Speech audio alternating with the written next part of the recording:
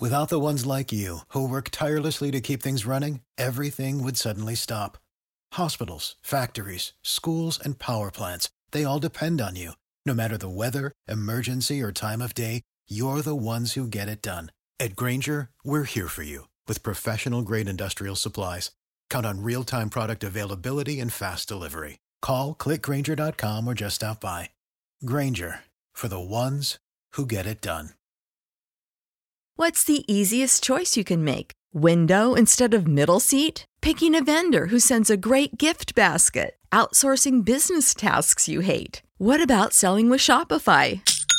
Whether you're selling a little or a lot, Shopify helps you do your thing, however you cha-ching. Shopify is the global commerce platform that helps you sell at every stage of your business. From the launch your online shop stage to the first real-life store stage, all the way to the did we just hit 1 million orders stage. Shopify's there to help you grow. Whether you're selling scented soap or offering outdoor outfits, Shopify helps you sell. Wherever and whatever you're selling, Shopify's got you covered. Sign up for a $1 per month trial period at shopify.com/try. Go to shopify.com/try now to grow your business, no matter what stage you're in. Shopify.com/try.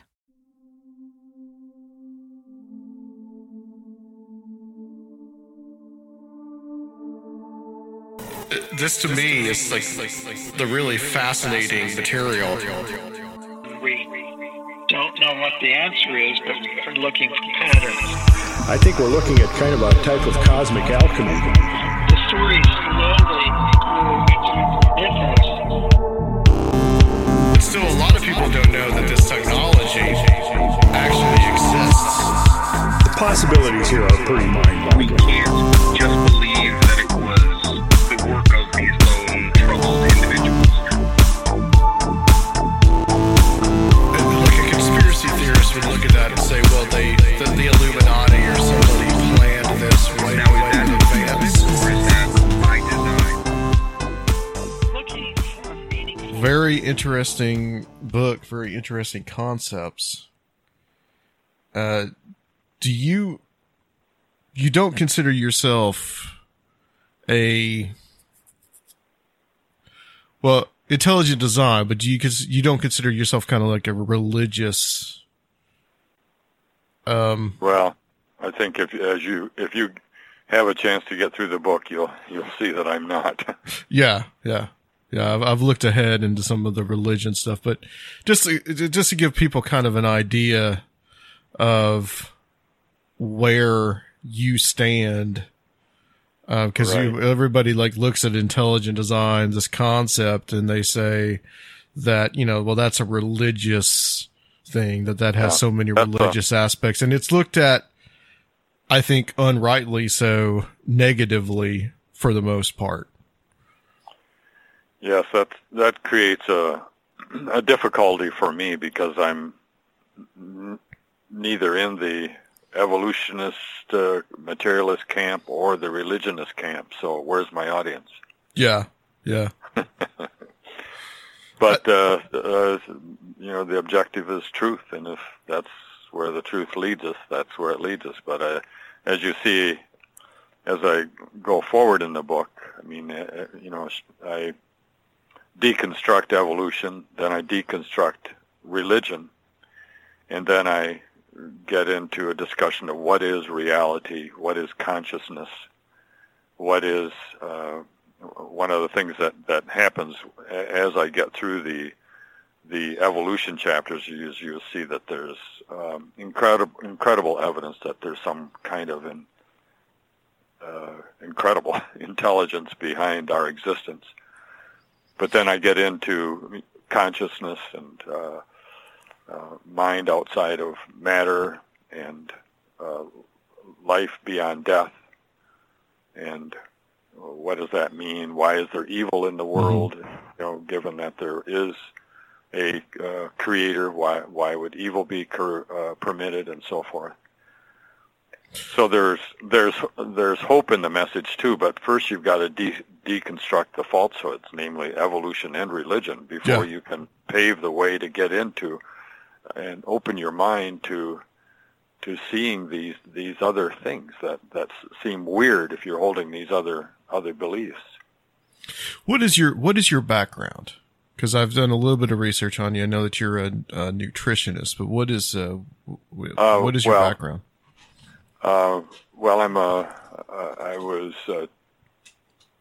My undergraduate was in biology and chemistry. Then I got a doctorate in veterinary medicine. Then I transitioned into nutraceuticals, nutrigenomics, nutrition, and so forth. Okay. So, I mean, having that background in veterinary medicine and background in chemistry, I mean, you feel like you have some, you're not totally untrained in this, in this kind of field, like biology. No, I think that's really helped me sort through the information. And of course, school is just the beginning. Most of education begins after that. I agree with that. If you're a curious sort of person, and that's where I think I really did my learning. But I mean, I'm glad I had this scientific, medical, biological background that gives me confidence in those areas. Yeah, absolutely. And I agree with you. But once you get out of school, that doesn't mean that learning ceases. I think I've learned more since I've been out of school than I ever did in it. For sure. Yeah. So, you talk about a concept, and I noticed that this is a theme in some of your other books. Looked at the back of the book, and you have your other books listed. But this concept of as if thinking matters. And can you define that, and also how that applies to looking at or like disproving evolution? Sure. I mean, I think that you have to start from somewhere if you're going to try to answer the big questions. Where did we come from? Why are we here? Where are we going? And most people just go with prevailing opinion or what their parents taught, and I mean that's really not the way to find truth. I think what a person needs to do is really tap into their own reasoning powers, and basically I think truth is evident to us, each one of us, and we don't have to consult a guru or a stone tablet that was etched on in the Bronze Age, or some expert or authority and so forth. All of us have it within us, the ability to determine truth.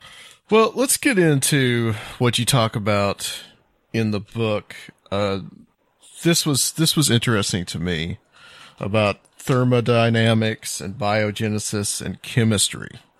And you start off simple. I mean, the two laws of thermodynamics, basic laws. But let's talk about how we could start kind of building this case against evolution or natural selection evolution with just the laws of thermodynamics. So how does that work? Okay. Well, just to preface that, I just wouldn't want your listeners to think that getting into these what would sound to be pretty esoteric scientific fields are something that they need to get a real grip on to come to any kind of conclusion about evolution versus intelligent design. I think that, again, a person just needs to reach within to their own reasoning power, look about them at the natural world and their own experiences, and they can make determinations that way. But just to go through some examples of, well, let me back up again and say, first of all, evolution is touted to be the scientific explanation for how we got here. And basically, you can't hear anybody anymore who does not seed their conversation, particularly if they're talking about science, with the word evolution. I mean, you could easily substitute in God, and no meaning would be lost. but it's just kind of the default setting for so many people. And so if that's the case, then there should be good science proving it. So all we have to do is just go to what we know about nature and about reality and see whether real science, whether evolution accords with that, or it points to an intelligent causation behind all of this that we see around us. So just start very simply. There's a law in science called the law of biogenesis. The law of biogenesis simply states life can only come from pre-existing life. It's a very simple takeaway from that. And that law was put in place because way back when, people used to see bugs and worms and so forth coming out of the ground or out of piles of manure, and they were thinking that if you just let this kind of material just sit long enough, that life would spontaneously emerge out of it. And then guys like Pasteur and Reddy and Spallanzani disproved it by taking the manure and pasteurizing it, or killing anything that could possibly be in it. And then they just let it set and nothing comes out of it. And so they discovered that the only reason that life comes out of what is apparently inorganic or lifeless matter is because there's pre-existing life there in the form of larvae or microbes or eggs and so forth. So again, that law in itself proves that we are not the mere product of atoms mixing together, because that law has never been proven false. What are your thoughts on that? I mean, do you see how that applies? See, evolutionists have to get back. They can't just talk about. We'll get into that in a moment. They can't just talk about how that animals change color, or things about fossils, and they got stories about how eyes begin with ancient eye spots and creatures and things like. They got to get back to the very beginning. And right. Where did life come from in the first place? And they're going to say, well, if you mix atoms together long enough, you're going to get some amino acids, and then amino acids are going to form proteins, and then you're going to get the components of nucleic acids like DNA and RNA, which would be the different components of those. Which is an extraordinary complex structure when you really sit down and think about it. Right. So the point is that, but their thinking is that all happens spontaneously, that it's within the nature of matter to basically have life emerge out of it. But they have not a shred of proof. Nothing. They have never, in hundreds of years, in trying to create life, in a test tube, they have never been able to do it. Even with all of the intelligence that they can bring to bear on it in a laboratory, they cannot create life out of inorganic elements, or just the basic components of life. So, how is that a scientific conclusion, that therefore life comes out of inorganic life? It's not. What is science is that life requires pre-existing life. Well, what's funny about that to me is that when they're trying to, I believe that have made amino acids, but even then it's taking an intelligent being such as a human to do all that. It's not just happening by a random chance. I mean, the people are actually doing it. So even at that point, it just kind of falls down. Right. I mean, that's I have a cartoon in my book where there's a scientist in a laboratory, and he's got all kinds of test tubes around him, and he's got an award, 50 years of dedicated research, and he's there messing around with his test tubes and that, and he says, if I can only create life here today, I'll have proven no intelligence was necessary in the beginning. Right. So, it just makes your point. Yeah. But again, there are scientists who work in this biopoiesis field, it's called, where they are trying to mimic, early Earth conditions and get life to emerge out of it. And they have, there's a experiment that was done many, many decades ago by Miller and Urey, where they created what they believe would be the primitive atmospheric gases and some of the other conditions that they thought were in the early Earth, and they discharged sparks in it, and they were able to get some amino acids there. Well, of course, the question is, did they really duplicate what the early environment was or not? But in any case, sure. Yeah, scientists can synthesize amino acids, but just let the amino acids sit there and then see what happens. They just sit there, or they degrade back into their original components.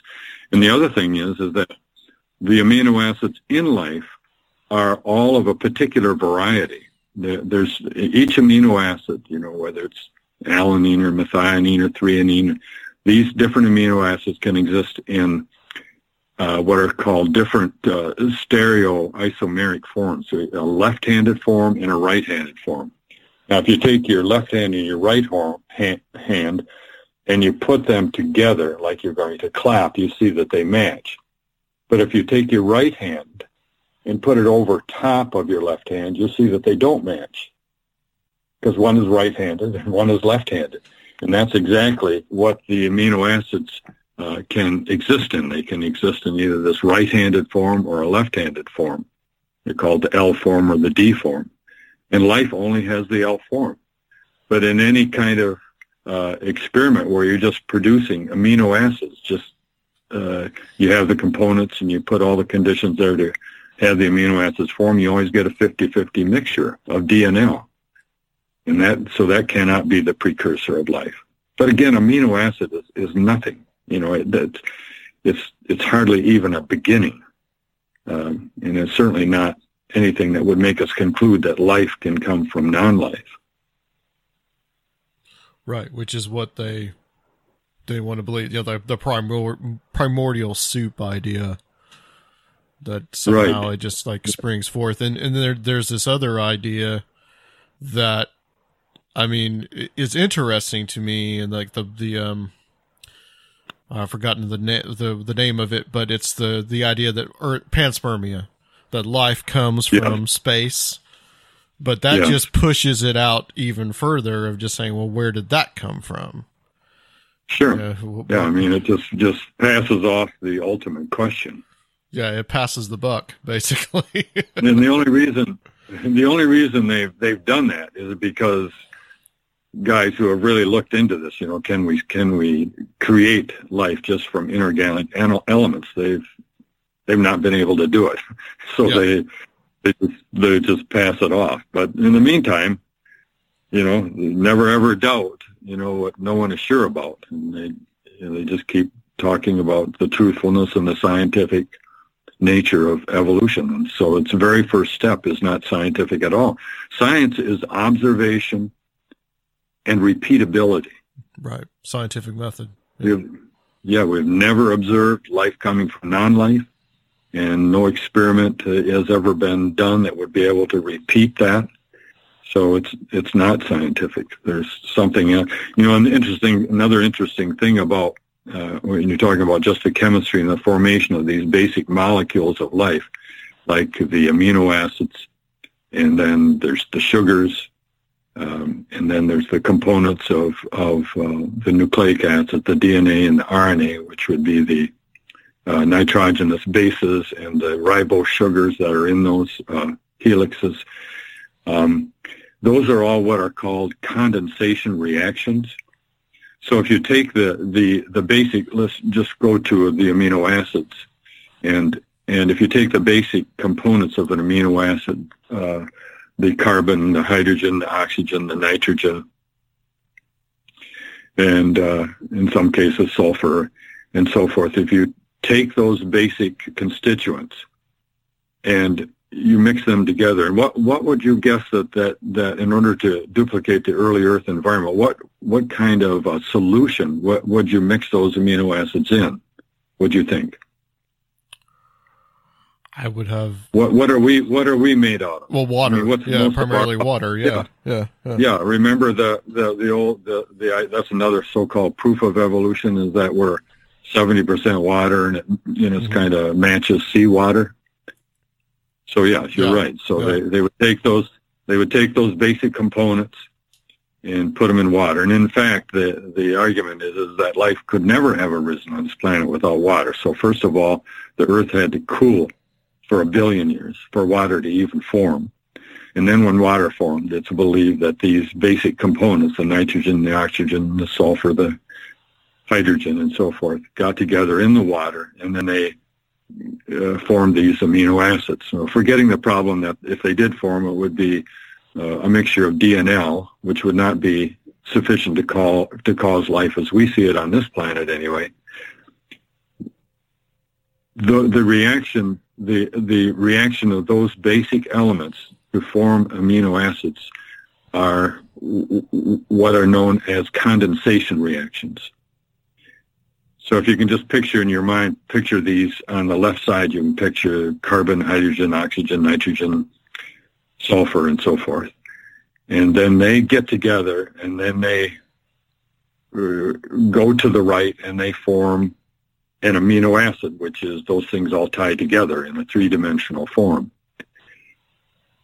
But you have to remember that in this whole milieu that's going on here, there's water. And one of the things that happens is when those constituents of amino acids combine to form the amino acid, they yield also water. That's why it's called a condensation reaction. Mm-hmm. So when the reaction occurs, water condenses out of it.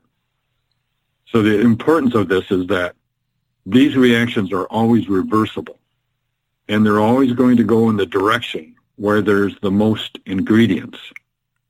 So if this is all occurring in water, the right side of the reaction, where the end product, the amino acid, forms the water, it's already going to be in a water mix. And so there's going to be a huge amount of water there. And that's going to drive that amino acid right back to its starting materials. It's going to basically degrade, essentially. Right, because back to its components. It's called the law of mass action. Yep. Whichever side of the reaction has the most mass, it's going to go the other way. It's just like if you have if you have a lot of anything, it kind of falls down or rolls apart or it comes apart and so forth. And so that's what one of the problems that you've got going on there. So even just to form amino acids, and not only amino acids, but every other constituent, every other biochemical in life, the lipids, the fats, the oils, the sugars, the proteins, the nitrogenous bases, all of these things are condensation reactions. And so in a watery milieu, they'd all go to the left, to the starting materials, not to their more complex form. Yeah. So does that take care of that? I hope we haven't lost people with the chemistry. And again, if anybody wants to understand that more completely, I've got all this information. We're putting together YouTube videos that will go through all of this, as well as podcasts that go through all of it. And then I have a book that encapsulates it all. Nice. That's very cool. It seemed, just looking at especially like the thermodynamics section, or the idea of entropy, this idea that things decay. In other words, like just the existence of life, from what you've just described, essentially defies some of these laws. That's kind of where you're going with that. Yeah. Yeah. Just for your audience, the thermodynamics, there's several laws there, but the second law is particularly relevant here, because it basically states that things always go from order to disorder. From complexity to loss of complexity. Yes. And what is evolution? It's the exact opposite of this law. Yeah. I mean, you're starting with random atoms and you end up with something like the human brain. It just, it just defies. That's common. Again, we're talking very sophisticated thermodynamics. If anybody wants to go on the internet and just look up thermodynamics and try to get into the mathematics and so forth involved in this, enough to give anyone a headache. But the basic takeaway is that, things go from a ordered state to a disordered state. It's the reason that people can't make perpetual motion machines. There's always a degradation. Everything degrades. Mm-hmm. Don't keep your house nice and neat and tidy, and it degrades. If you don't keep your car up, it degrades. Look in the junkyard and see what happens. You don't see new Lamborghinis coming out of it. Everything degrades. The whole universe is moving toward this more degraded state where there is no hot spots, anything. Everything will be just a cold, even, dark, randomness. So just, again, this is just common sense. We see it all around us. Complex things don't spontaneously emerge out of simple things on their own. Now, the only reason that we see complex things around us other than in nature is because of the injection of our intelligence, our engineering. Mm-hmm. But that's not something that evolutionists want to insert into their equation. Yeah, just as an aside, why is there this?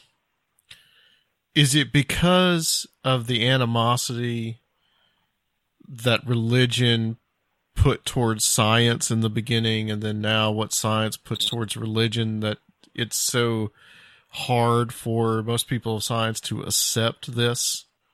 Like, why is there such a stake in just saying, we really don't know what it is. There could be a driving force. I don't really, I guess I do understand it, but at the same time, I think that there's what would be the harm in admitting something like that? Well, they think there's only two choices. Yeah. Most people think there's only two choices. You either believe in materialism and evolution, or you believe in religion. So scientists can't really bring themselves to the sorts of things that religion represents. It has nothing to do really with reason. It has to do with faith. Mm-hmm. It has a horrendous history.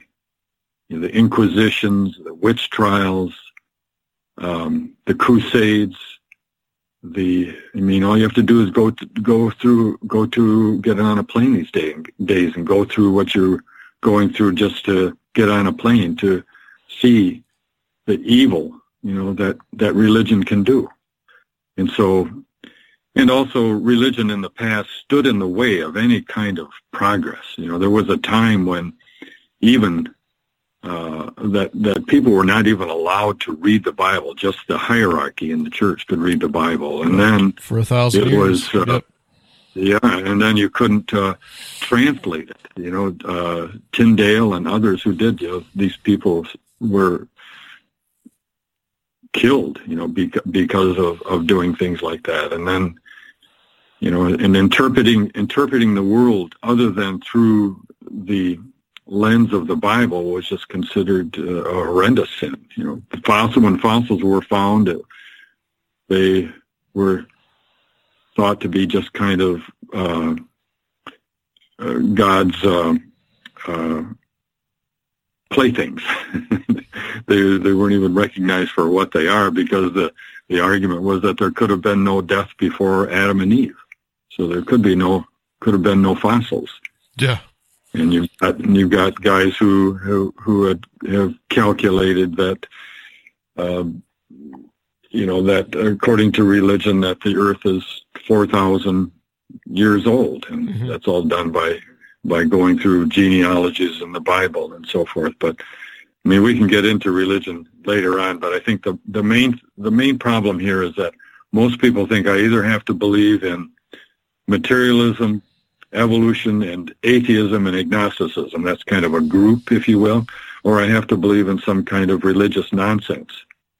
And since people can't get into the religious nonsense thing, they think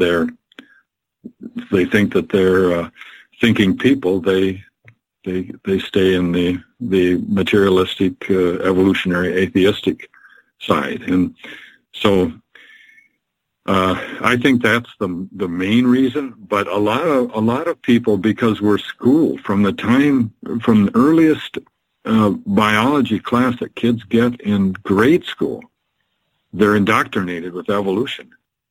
And then into high school, and then into college, and then people scientists are in a position career-wise, if they're in academics or no matter where they are, I guess if they were to argue something other than evolution, they just would be persona non grata. So there's that kind of pressure as well. But people don't realize that there's a third option, and that is secular creation, that we are the product of an intelligence, but it has nothing to do with religion. One of the ways I wrap my head around this is that, okay, so what is this intelligence, or what is this whatever? And then I have to stand back and humbly admit certain limitations. I know that, in the way I look at it, is I know infinity exists, but I cannot comprehend it. I mean, I know in time it seems like, that infinity has to be able to go both ways. In distance, it seems like it can go both ways. In bigness and smallness, it can go both ways infinitely. Now, I can't comprehend that. So if that's a reality that I know exists, infinity, and I can't comprehend it, why should I believe that I should be able to comprehend the intelligence that was responsible for creating this incomprehensible complexity in the universe and in the human body and everywhere we look? It's the complexity of life is just so staggering. There's just no way to think about it other than there's got to be some kind of intelligence behind it. I can get into that a little bit more in terms of what are the features that we see around us that actually point to an intelligence. But let me just touch on a few other like disproofs of evolution, if you will. One is, because I was going to ask you about the fossils too, but some of the problems with them. Yeah. Now we know DNA is responsible for the information that codes our bodies. All of our physiology and anatomy and so forth. And DNA is basically a four-letter language, and it's equivalent, like the DNA in our bodies is equivalent to 3 quadrillion average-sized books. In other words, if you put stacked up books on shelves like you see them in a library, and you took that shelf and you ran it to the sun, you'd have to make 50 trips to the sun to contain the amount of information in the DNA that codes for us. That in and of itself is incomprehensible. Yeah, and what we know for sure is that information, meaningful information that creates something that's functionally complex, cannot come by chance. I mean, it just never happens. If you have any information and you randomly disrupt it or change it, it only degrades, it never improves. If you have random words or you have a bag full of words or a bag full of letters, you shake them up, you're not going to get information out of that. Information requires an information giver. It's interesting how that with regard to DNA and just its complexity, computer scientists are worried about the amount of information that is accumulating and how they can store that. And they within short order here, they're not going to be able to even build a building big enough to hold the computer storage capability of the information that's accumulating in our world. And so they've been looking at DNA, and 1 teaspoon of DNA would hold all the information that man has created up to the year 2011 from the Greeks, all the way from the Greeks up to 2011. That includes all the Facebook entries and the photos and everything. All that information could be contained in 1 teaspoon of DNA. It's amazing. How does something like that come into existence just by mixing atoms together? It's just so impossible. And talk about possible. One of the things that I've got a chapter in the law of impossibility. And I'm going to talk here about just ones with zeros after them. There are 1 followed by 80 zeros atoms in the entire universe. So the way that you would denote that in easier terms, would say 10 to the 80th. So there's 10 to the 80th atoms in the entire universe.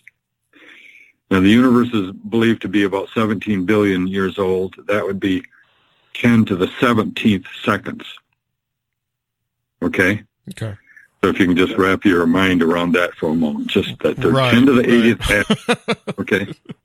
Okay, now then, to create just the simplest protein and DNA, and incidentally, DNA cannot come into existence without the existence of enzymes, which are proteins, because enzymes are necessary to link up the letters of DNA. So you need both proteins or enzymes and DNA to even have the basic rudiments of life, even though that still would not be life. And the chance of that coming together would be 10 to the 168th. 1 chance in 10 to the 168th. And Sagan argued that the chance for a simple cell, in other words, you've got the DNA and you've got all the organelles and mitochondria and everything else within the cell. He said the chance of a simple cell coming into existence by chance would be 10 to the 2 billionth. That would be 1 followed by 2 billion zeros. Jeez. That's the odds of that happening. Now, the law of impossibility is that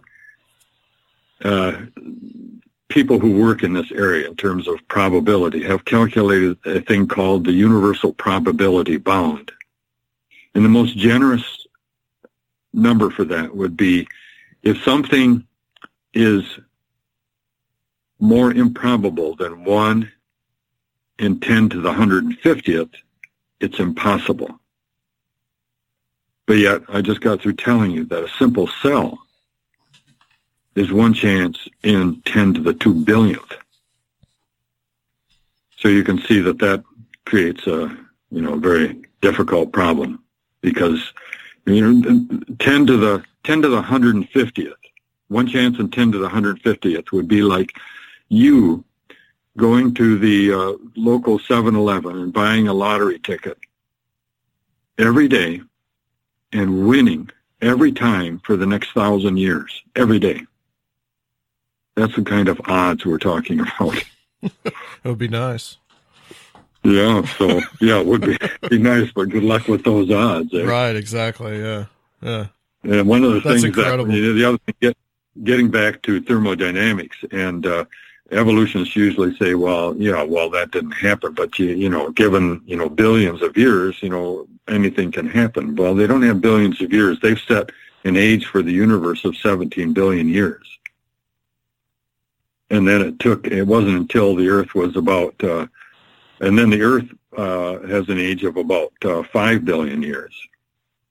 And then the Earth didn't cool enough until about 4 billion years ago, cool enough, and then water formed. But yet we have on Earth right now the very organisms that have been found 4 billion years ago, unchanged. They're in structures known as stromatolites that are found along the shores in different places, and they're simple bacteria, and they're exactly the same as they were 4 billion years ago. So someone needs to explain why they did not so-called evolve. They've stayed the same that entire time. And also, just that, since the fact is that they've been dated back to 4 billion years, but that's the time when supposedly that water first appeared on the Earth. Well, most evolutionists would say you would need billions of years to even form the simplest living organism. But yet, the simplest living organism appeared at the same time that water was found on the Earth.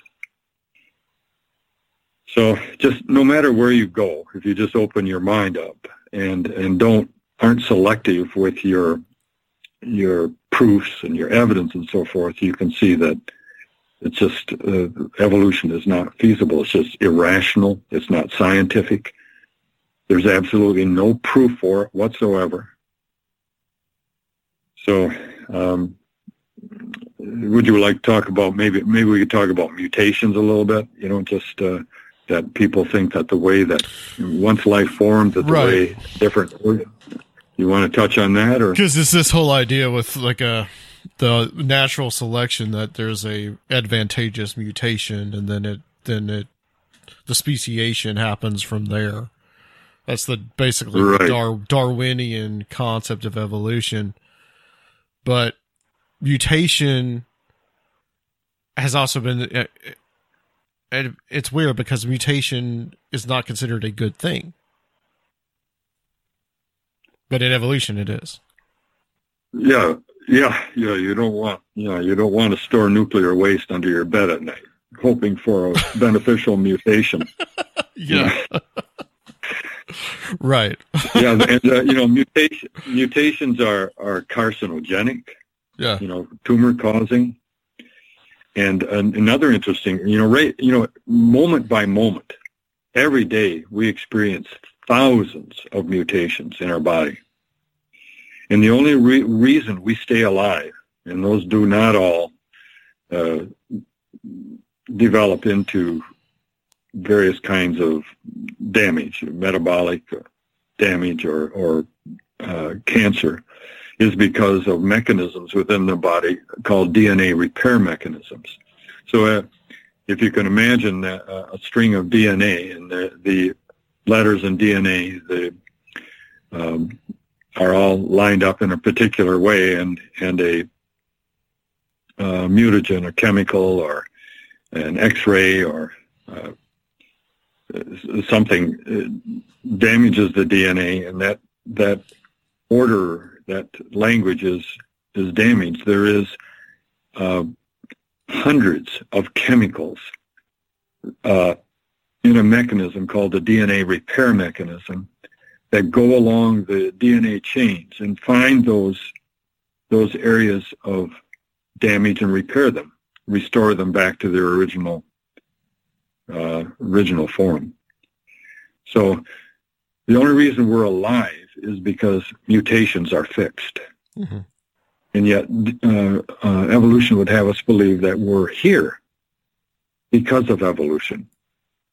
But mutations are nothing but random disruptions in information. We've already talked about information, how information cannot come into existence on its own without some intelligent input. And then once information is there, it can't survive random disruption. It degrades. The old thing where if you give a sentence to a person in a classroom, a child in a classroom, and ask them to pass the sentence around, by the end of the classroom, the sentence is nowhere near what it was when it began. The game of telephone. Right, pardon me? The game of telephone. That's what you're talking about. I'm not sure about. I don't know what that is. You say something to someone, from one point, and it goes down the line, and it's a completely different saying by the time you get to the last person. Yep. Same thing. And then selection creates nothing. It simply culls. So selection is not a creative thing at all. In order to get something new, you have to change genetic material. Now, people are going to think, well, geez, look at all the varieties of dogs, and look at how bacteria can develop resistance to antibiotics, and so on and so forth. All those kinds of things are cited as supposed evidence of evolution, but that's not evidence of evolution. It's simply evidence of the ability of organisms to adapt, to vary within the scope of their kind. They never become something other than what they are. There is a new genetic field called epigenetics, which is really quite revolutionary. Yes. We used to think that we were just locked into DNA, and the only way change could ever occur is if a mutation occurred. But what we found is that DNA is wrapped with these very complex carbohydrate and protein lipid conglomerations, if you will, that serve as switches that can switch parts of the DNA on and off, and that those switches can be affected by the environment, by the food we eat, and by the environment in which we are. Those switches, that epigenetic shroud, if you will, that encases the DNA, is something that adjusts to the circumstance, if you will, and then it can switch parts of the DNA on and off. But what you see happening, so in other words, creatures could change size or ability to withstand cold or heat or so on and so forth. And you can see that kind of variation around the world in different creatures of the same species, if you will, or a better term is called a syngamion. A syngamion is a creature that remains within itself. In other words, it interbreeds with itself and doesn't go beyond that. So these syngamions can vary quite a bit, but that variation does not equal evolution. It's simply the switching on and off of the genetic capability that's already within the DNA. Do you understand what I'm talking about there? I do understand. We're not seeing a speciation. We're not seeing something from going from one species to another. Right. And you mentioned dogs. I mean, that's basically breeding, which is really human intervention. It's us picking, and choosing the traits that we like in a particular animal. But it's still within the DNA potential of the syngamion, that they can be a Chihuahua or all the way to a St. Bernard. Right, but they're still the same species. They're just different shapes, different sizes. Right. Yes. And you don't, and I think maybe with wolves and dogs, I mean, they can interbreed. And so but they're considered different species, but are they really? That's some of our definitions of what species are. There's a lot of gray area there. Yeah, there you go. You hit it on the button. I mean, a lot of the things have to do with just our nomenclature, what we name things. But it's clearly, as you look out in the world, you see birds of a feather flocking together, and just there is this integrity of kinds, these are called syngamions. I hate to use the word kind because that's a biblical term, and that's going to turn some people off. And a better, more descriptive term is a syngamion. So again, one of the flaws of evolutionary thinking or tools that evolution uses way to the extreme is extrapolation. Like, for example, if they can show that moths in an urban environment that were white became, over time, they became more gray to blend in with the sooty industrial environment, that the more gray moths survived more than the white ones. That's proof of evolution to them. That's proof that we humans came from atoms on the edge of a volcano, 4 billion years ago. All that is just, again, variation within a kind. The epigenetic switches that can turn DNA on and off.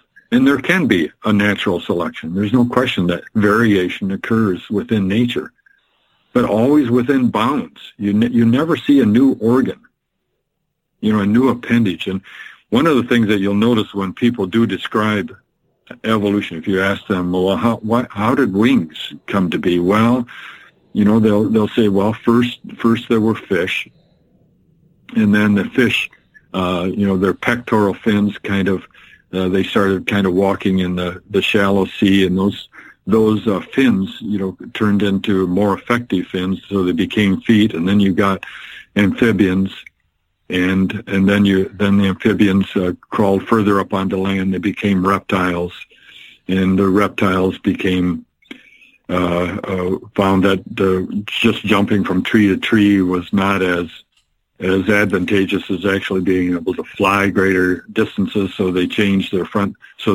feet changed into wings, and that's the kind of the storybook fashion that evolutionists use to explain their hypothesis, but no detail ever, never any step-by-step progression. When I'm talking step-by-step, an evolutionist is going to have to explain biochemically how every single atom and molecule in the leg of the reptile changed from what it was into feathers, step by step.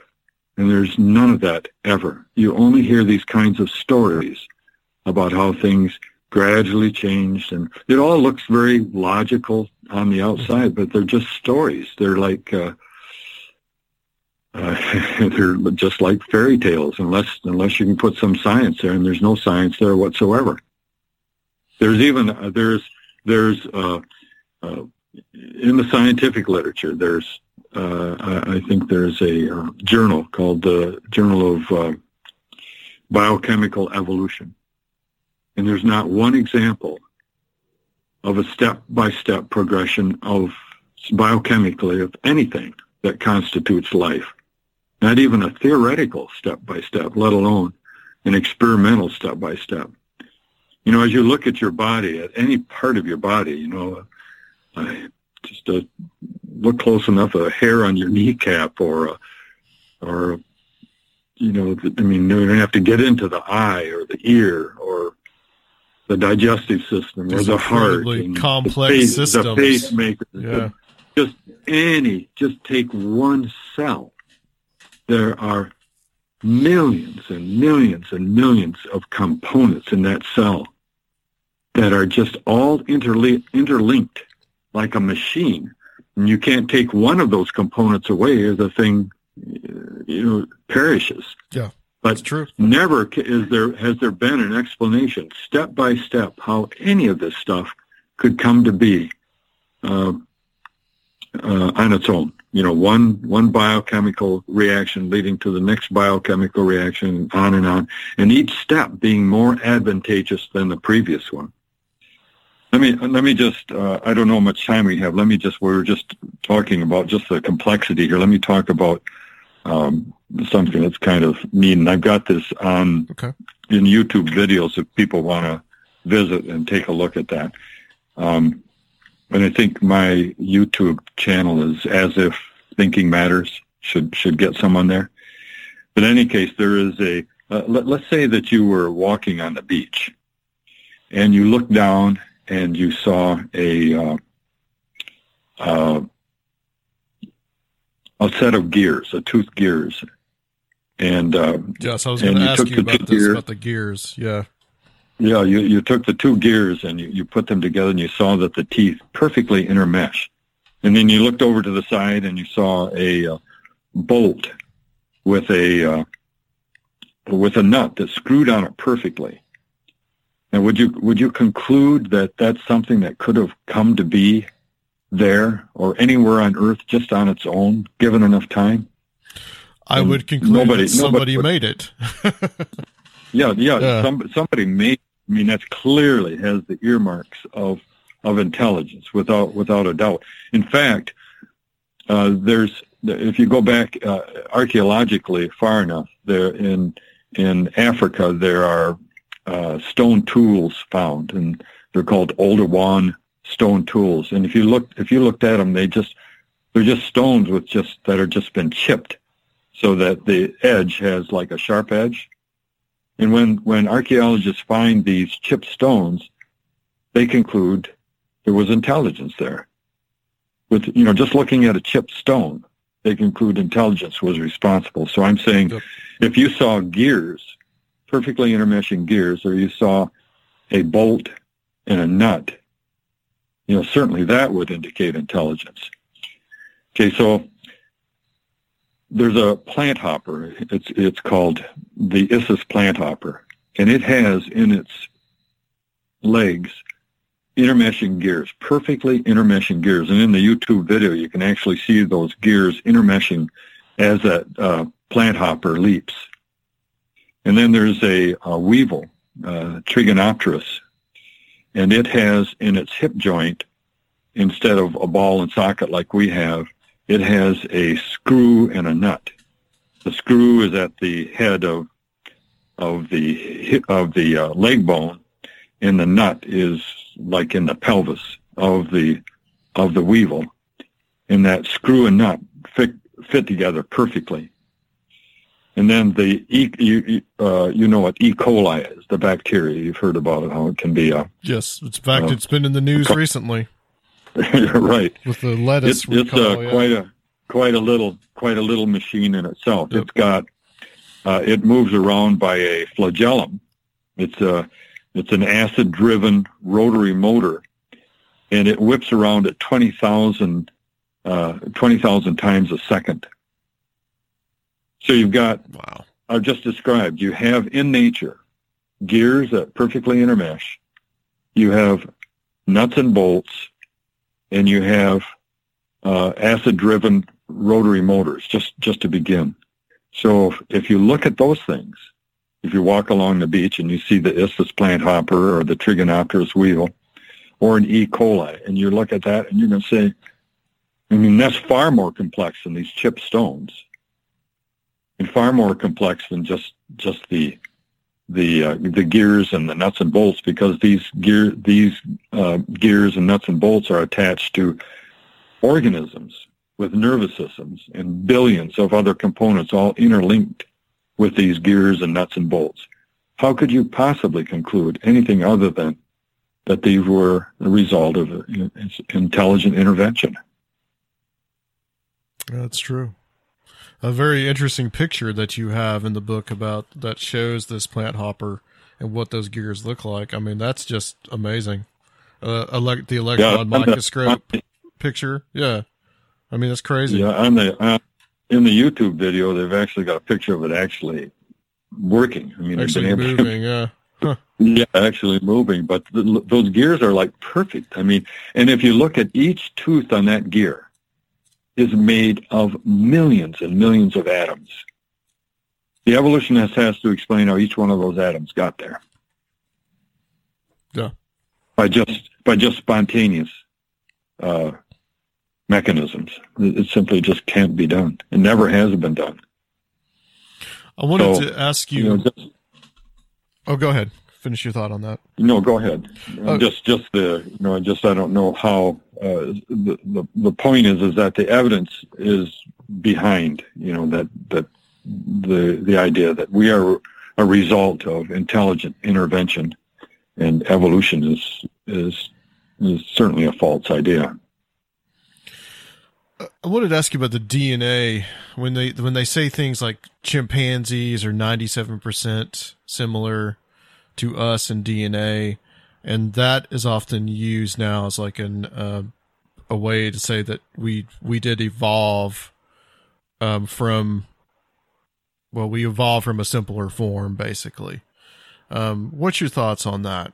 I mean, what are we dealing with? I've got I don't have it before me, but in the book I've got a chapter called Favorite Evolution Proofs. Yeah. And that's one of the things that I address. And so they're arguing that things that are similar prove relationship. So if you're going to use that logic, things similar prove relationship, there are all kinds of ridiculous things that can come out of the amount of DNA, the amount of genes, the similarity between a banana and us is greater using this parameter, a certain parameter, than it is, using the same parameter show us closer to a chimpanzee. So it's just, you can only use that argument that similarity proves relationship if you're willing to follow through and make all similarities prove relationship, but that results in just ridiculous relationships. Yeah. And I have that all enumerated in that chapter in the book. Okay. This idea of the anthropic universe, what do you mean by that? Just that everything everything kind of comes together in such a way that we survive. Just everything has to be so perfect. The moon has to be where it is, and it has to be the size it is. Jupiter has to be where it is, and it has to be the size it is. The sun has to be where it is and the size it is. We have to be, just everything is interrelated in such a way that it can't be more or less than it is, or, we could not exist. And it's if you combine, like, for example, if right now you and I are spinning on the Earth is spinning on its own axis, but the Earth is also moving around the solar system. But the solar system is also moving around the galaxy, and the galaxy is moving through the universe. If you total those speeds all up, right now we're traveling at 1.5 million miles an hour. How can that happen? That's amazing how can to think we about. how can we exist for another second? And I mean, it's just things are too perfect. It's just like our body. Nobody really understands what life is, and that's one of the things that I think that anybody who has a question about this, they should just go into a biochemistry book and just browse through it and just look at some of the biochemistry that goes on in the body. And this is only a fraction of what's really going on. It's only what's known at this time. Or go to a cytology book, which is the study of cells and all the things inside of a cell. Or a histology book and study all the things within tissues. And then study each of the organs. And all of these things are machines within machines. Inside of a cell, there are organelles like the mitochondrion. If each day the mitochondrion is responsible for producing energy, the ATP molecule. And each day, those mitochondria in our body produce our body weight in ATP. If they stopped working, we could survive for about 15 seconds. So, but for that mitochondrion to work requires millions of other components, all integrating constantly, relentlessly, practically without error in order for us to survive. So just each breath we take, each heartbeat we have, it's such a testament that there is so much more going on than just atoms bumping together. Yeah, very true. In the time that we have left, I want to talk to you a little bit about this evolution, the impact on our society. What, because you do list some negative consequences from this belief about evolution. Well, for just apropos for your program and your audience is how that evolution, the notion that we just spontaneously came to be on this planet as a result of just natural law and matter, kind of stands in the way of really opening your mind to the idea that we are something other than matter, that consciousness is something outside of our brains, that the brain is not us, that our consciousness exists separate and apart from us, and therefore can exist after we die. Those things are just hard for an evolutionist or a materialist to get a handle on, because they just think that everything is reducible to atoms, that we're just biological robots.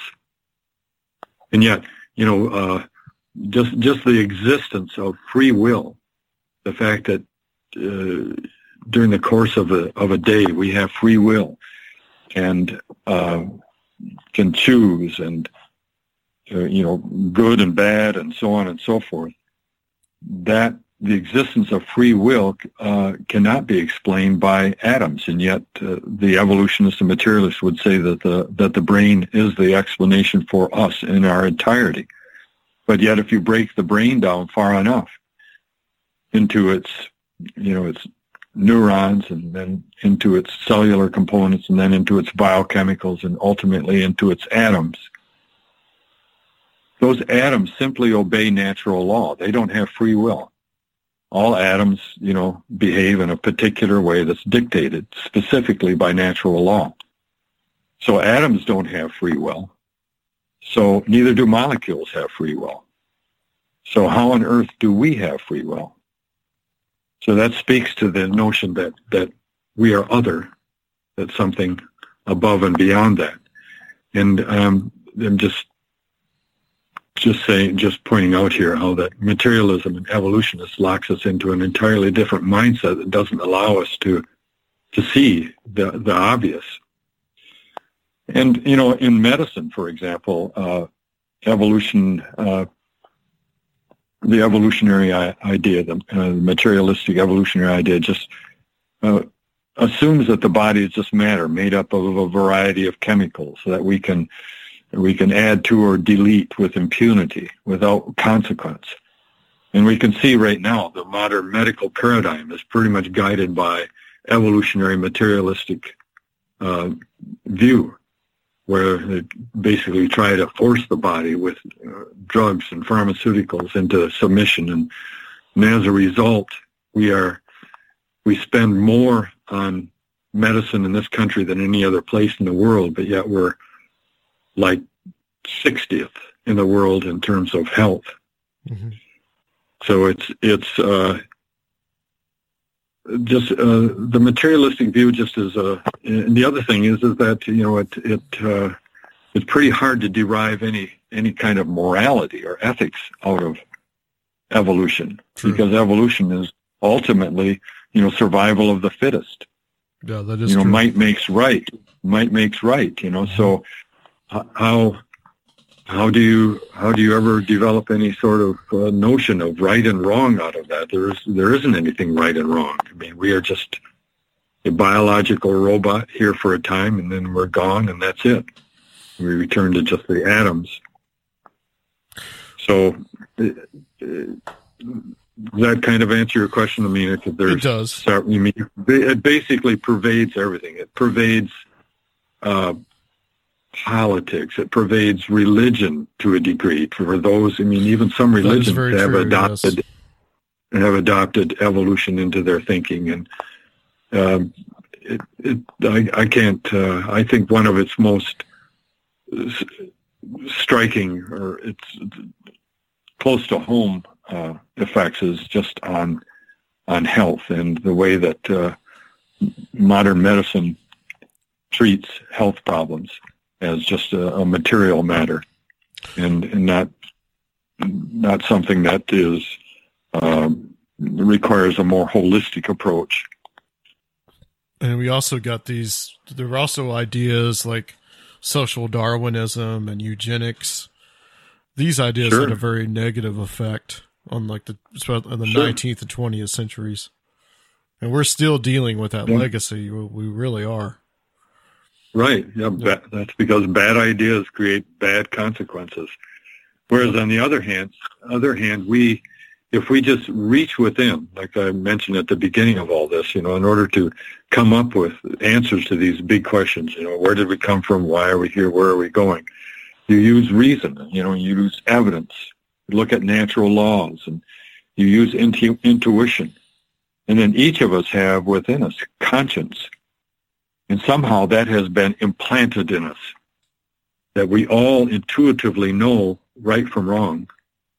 We don't need religion. We don't need a holy book to tell us right from wrong. In fact, if you ask any person in religion if they can describe anything within their religion that any ethical thing within their religion that they could not derive from their own conscience, they'll be unable to do it. It's within each of us. So that's I think another testament that we are created things. We're here with an innate sense of right and wrong, and our purpose is to listen to that voice and to try to live it. So, do you still have the cat that you write about in the book? Oh yes. In fact, I had to make sure we're pretty cold here where I am right now, and I had to close him out because he's outside right now, and he kind of gets a little upset once it gets cold, and he gets pretty mouthy about it. So what is he again? What's his? He's a part bobcat and lynx and domestic. Wow. Yeah, quite a personality. He's like a person. He's like a dog. He follows you around like a dog and reacts with you like a dog. Is really quite something. Was he bred, or was he more? Yeah, it's a specific breed. Okay. Yeah. And see, those three animals are so close to each other, they can interbreed. Yeah. So, well, Dr. Weissong, go ahead. Go ahead. I just say, but they're not becoming dogs or donkeys. Yeah. Still remaining basically a cat, right? Yeah. Dr. Weissong, tell everybody where they can get the book and contact you, and please tell us where you can find the YouTube channel and where you're going to find your podcast that you're going to put out. The best thing to do is just go to asifthinkingmatters.com. Okay. asifthinkingmatters.com. And on there, they can find out about the YouTubes. They can find out about the podcasts. The book is described there. This latest book, the second edition of Solving the Big Questions as If Thinking Matters, is there. But as I said, they don't have to spring for any money if they don't want to. I'm trying to make it all available to people free on podcasts or YouTubes, and so that's the best way. Just asifthinkingmatters.com. Excellent. Well, thank you so much, sir. It's been a very good interview. I've really enjoyed it. So I will now going to turn it to the second part of the show, and guys, we'll be back on Conspiranormal.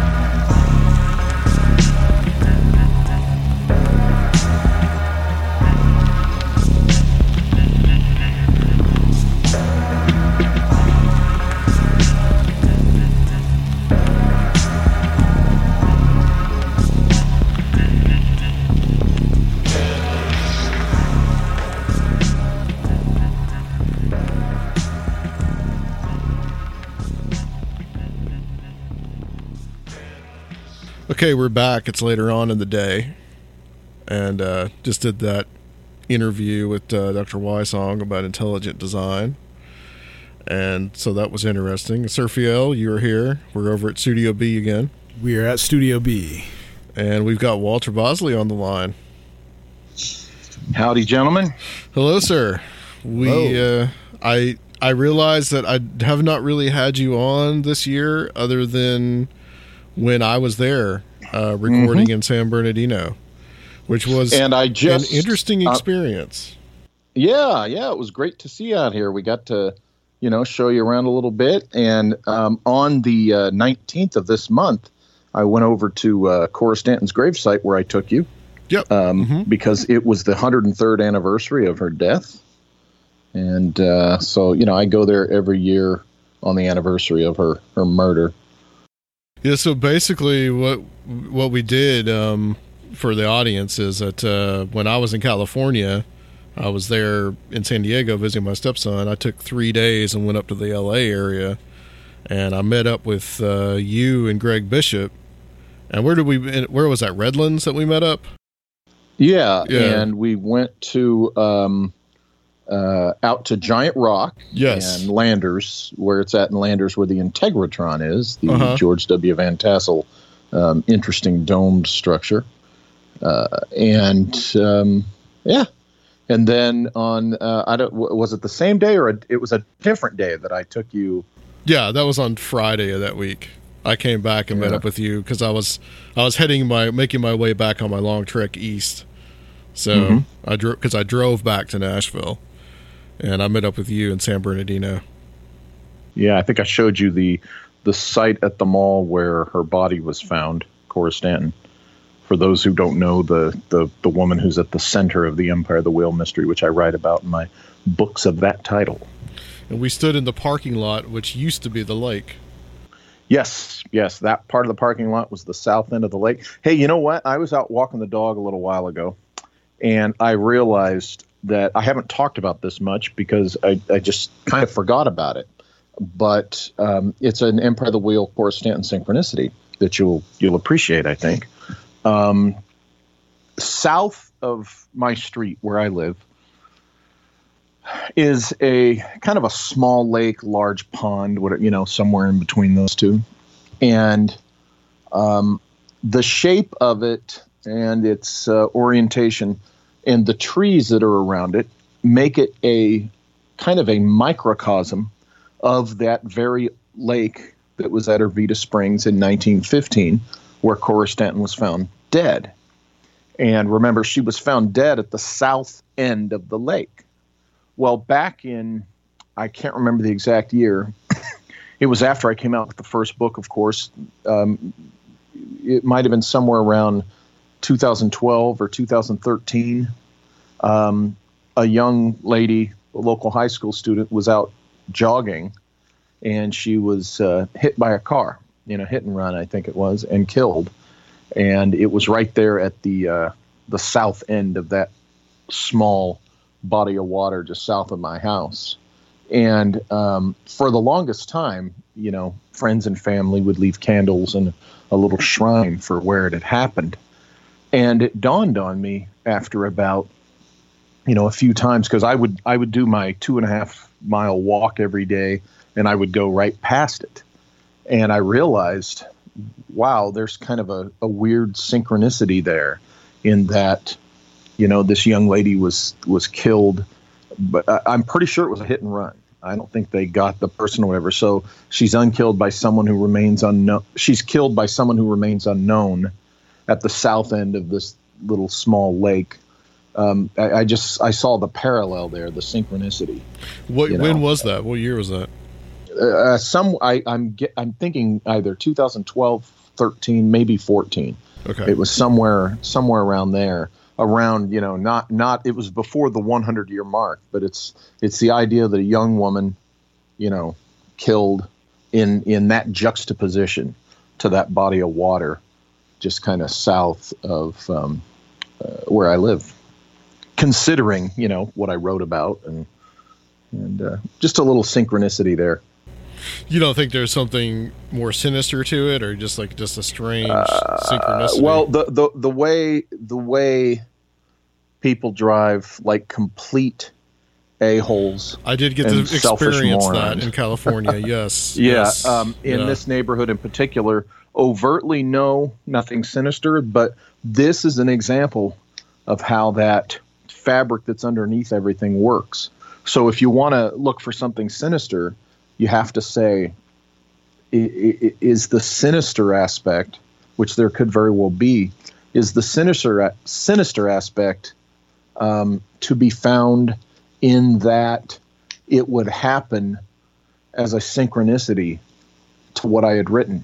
Now, you got to be careful with that, because, people can drive themselves nuts with thinking, would this have happened where I lived? Is this following me? Is really, when you ask something sinister, you're kind of asking, is something or someone following you making these things happen? And you could argue that, but you have to be careful of that kind of thing, because it can drive somebody nuts.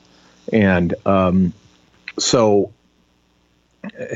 you're getting into the aspects of this fabric of reality where, okay, some people believe that we have a finite period here in our lives, and when it's our time to go, it's our time to go.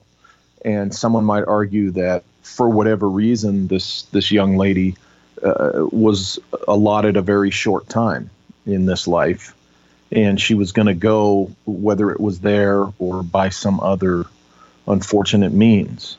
And the thing that really controls synchronicity just arranged things to where her defined time to go would just happen to fit within a synchronicitous juxtaposition that I would notice. Okay, so in other words, it's not like something is saying, let's make bad, sinister things happen to him because he's poking his nose in this. It's not like, I caused it in some karmic way. It's just that whatever, and I do believe it is an intelligence, whatever intelligence weaves the fabric of reality that we all live in for their own various reasons, they make these things happen. Interesting you say that, because that was kind of the theme of the previous interview that's going to be the first part of this show. So okay, good. We were talking about this kind of excellent infinite intelligence with Dr. Randy Wysong. I don't know if you're familiar with him. I wasn't, but he's got some interesting ideas about intelligent design. That kind of reminds me of some of like the Lilly ideas of the Earth Coincidence Control Office and stuff like that. Or the Valis, like Philip K. Dick. Yeah. Before we get into like talking about some of the books and stuff, what really got you started in your life thinking, I guess for lack of a better word, more like synchro-mystically about just events in your life and putting together these puzzles and research topics? Actually, before we get to that, okay, I wanted to remind Walter something. Do you remember, Walter, when we were at Cora Stanton's grave, that there was a near accident right in front of the cemetery? Like, yes. I even got you remarking on it on the podcast. Like, we heard just sirens going, and so I just thought that was an interesting synchronicity. Oh yeah. Like something, kind of reminding you that it's there, and anything can happen. It's out of your control. Yeah. That's the way it is. So ask the question again. What personally really got you started in thinking synchro mystically? And it seems like the things you're researching, things in your life pull you into answers. How did that all kind of start for you? What got you thinking like that? One Sunday morning in December of 1979, I woke up and something was different. I lifted my hands up. I looked at them, and my first thought was, these are not my hands. These are not the hands I'm used to. I turned and looked at the wall, and I saw a texture that I hadn't really noticed before. I got up, walked through the house. I saw my sisters, and there was this weird detachment between myself and them. And, I recognized them as, the role of my sisters, but I felt no real, it was as if I was kind of surprised to see them there. And then same with my mom. I went into the kitchen and my mom was there, and I was like, whoa, there's my mom. And from that moment forward, my life was never the same as it was up all the years up until I went to bed that night before. And the high strangeness, the various incidents, from deja vu, when I would look in some people's eyes, I would see this illumination that I wouldn't see in everybody's eyes. I would sense a recognition in some people, that deja vu kind of thing. The lucid dreaming, with the parts that would come true over the course of 20 years. The one time I was reading a novel, okay, and there was something described in this novel that startled me so badly.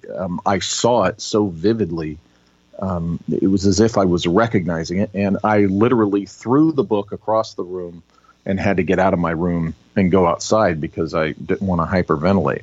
There was something in there in that book. And interestingly enough, the book was The Talisman by Stephen King and Peter Straub, in which a young kid learns to flip into an alternate dimension that coexists with our own, the one that we all know. And there are images in that book that I recognized and seemed deeply familiar to me. And it scared me. So it began to accumulate just all sorts, any manner of weirdness that had happened before my uncle, my mentor, got a hold of me and taught me about even more strange things, while at the same time recruiting me to go work for Uncle Sam. And things continued to get weird under his tutelage. And then, of course, it didn't necessarily stop when I started working for the government. And I really credit that morning in December of 1979 with the really being the start of what you're asking. How old were you at that point? I had just turned 16 in early October of that year. So I was just 16 for a couple of months. Well, something we've never talked about on this show is your experience in Disneyland. We've actually never discussed this. Really? Yeah. Wow. Not on this show. Okay. Adam Gorightly mentioned it early on, like in an episode, and said your name, and I heard you on Darkness Radio, and that's when I contacted you, and I didn't put two and two together that you were the same guy he was talking about. We've never actually talked about it. Yeah. Really? That's amazing. That's should we now, or yeah, absolutely. You want to? Yeah. Well, it's really. I don't think Sir Fiel's heard. I don't know if he's heard this story or not. Yeah. Oh, okay. It's really very simple. It became weird with time, as I and boy, that's a loaded statement right there. I just said it became weird with time. You can say that again, Walter. It became weird as things revealed themselves over the years.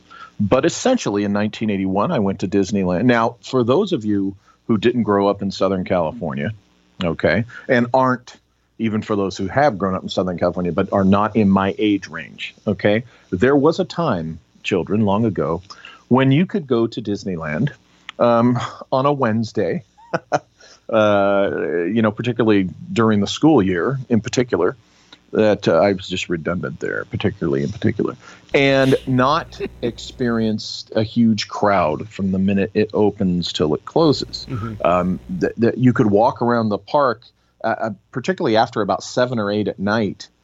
You could be walking through the back areas of Disneyland and maybe see one other person. I mean, that's unheard of today. Okay, even at 11 o'clock or midnight when they're getting ready to close, it's just too packed. But back then, they also were still selling the A through E ticket books, the multi-ticket ticket books. And for those who don't know the significance of that. Disneyland used to operate on these ticket books where A through E, the E tickets were the best rides. That was Pirates of the Caribbean. That was, eventually Space Mountain. That was the Matterhorn. That's where we get the phrase a real E ticket ride, which was popular about 10 years ago. That's where that comes from. Yeah, you'd go to Disneyland, and the E tickets were the ones you got the fewest of, and they were the most coveted. Now, A, of course, was the simple stuff like the horse and carriage ride down Main Street, or I think It's a Small World was an A ticket. A or B, not much higher than that, or not higher than those two, I think. And at the same time, though, they started selling what was called the Disneyland Passport. Now, this is important in the story. That's why I'm setting it up. So my friends and I think we might have had a day off from school, or we went after school because I was a senior. And so I got out of school at like 1 o'clock. And if I recall, all my friends that went with me were either seniors or had gotten out the year before. So we go to Disneyland on a Wednesday early in the year. I'm for some reason, I'm thinking February, but I'm not sure of the month now. And around 9 o'clock p.m., in the 9 o'clock hour, we decided to go ride the carousel. Now, we would buy these passport tickets that I was getting to. They would sell the A through E ticket books, but then they would sell the unlimited passport ticket. And you would usually just, instead of getting it messed up by crumpling it in your pocket and keep pulling it out, most people would buy like a character pin. I bought Donald Duck. And you'd pin it to your shirt. So you could just, as you approach the ride, they could see your passport ticket and on you went. Okay. So we all got these passport tickets because, native Southern Californians would come here a lot. It's just easier than dealing with the ticket books. And it was worth the money. Which was a lot cheaper back then than it is today. So in the 9 o'clock hour, we decide to ride the carousel, and we're on the carousel. And as we're going around, I notice an old man, snow white hair, kind of close cropped, a close trimmed, neatly trimmed beard, and a black suit, white shirt, no tie. I remember he was wearing no tie, and he was just standing there. If you know the layout of the park. He was standing on the pathway between Dumbo, which is at the northern end of Fantasyland, and Mr. Toad's Wild Ride, which is at the 2 o'clock or 3 o'clock position, to the east side there of Fantasyland. And we go around 2 or 3 times, and there's this old man standing there, and I would place him at about 70 is my guess, and that's what I thought at the time. And then when we come around again after a few times, he's not there anymore. So I thought, oh, okay. I just happened to notice this old guy. And we get off the ride, get off the carousel, and we proceed to go along the direction in that path where I saw the old man standing. And it takes you back to where the spinning teacup ride is and Alice in Wonderland, and then towards the Matterhorn. And there, sitting on a bench, in the area of the Matterhorn, I think like under the monorail track area, was this old man. All I can remember is the gist of the conversation. I don't remember the specific script to run through, and he said and I said. Sure. And for the life of me, I cannot remember his voice. Keep that in mind. I cannot remember his voice. But so you don't remember an accent or anything? That's right. I don't remember an accent or anything. So I felt compelled, and I had 2 friends with me. I felt compelled to strike up a conversation with the old man. It was like he was sitting there waiting, for me to approach. And at this point, remember, I'm 17 years old.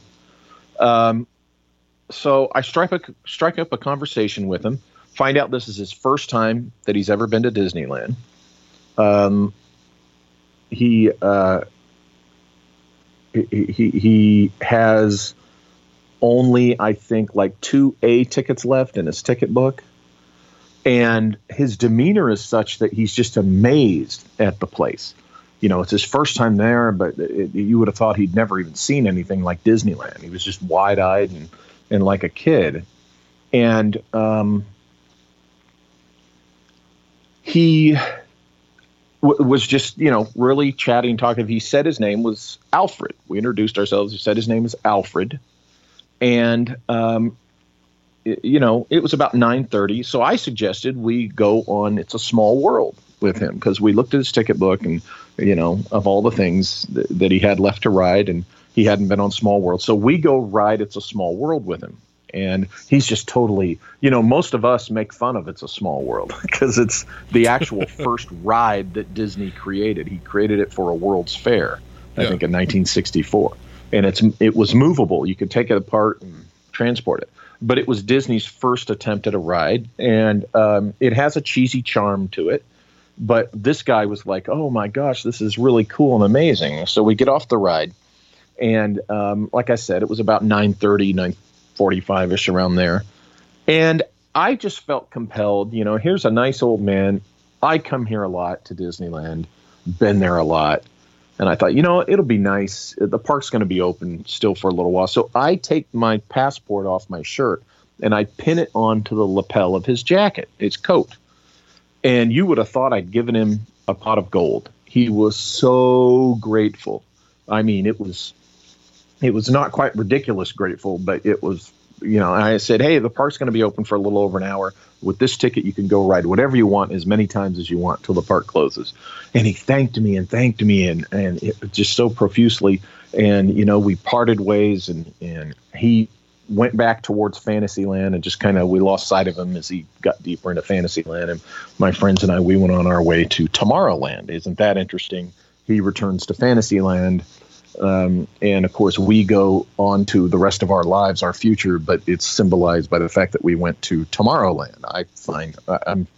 I find interesting symbolism and things like that. And,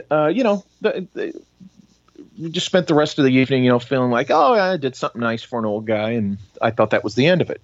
Well, it nagged me. It stayed with me.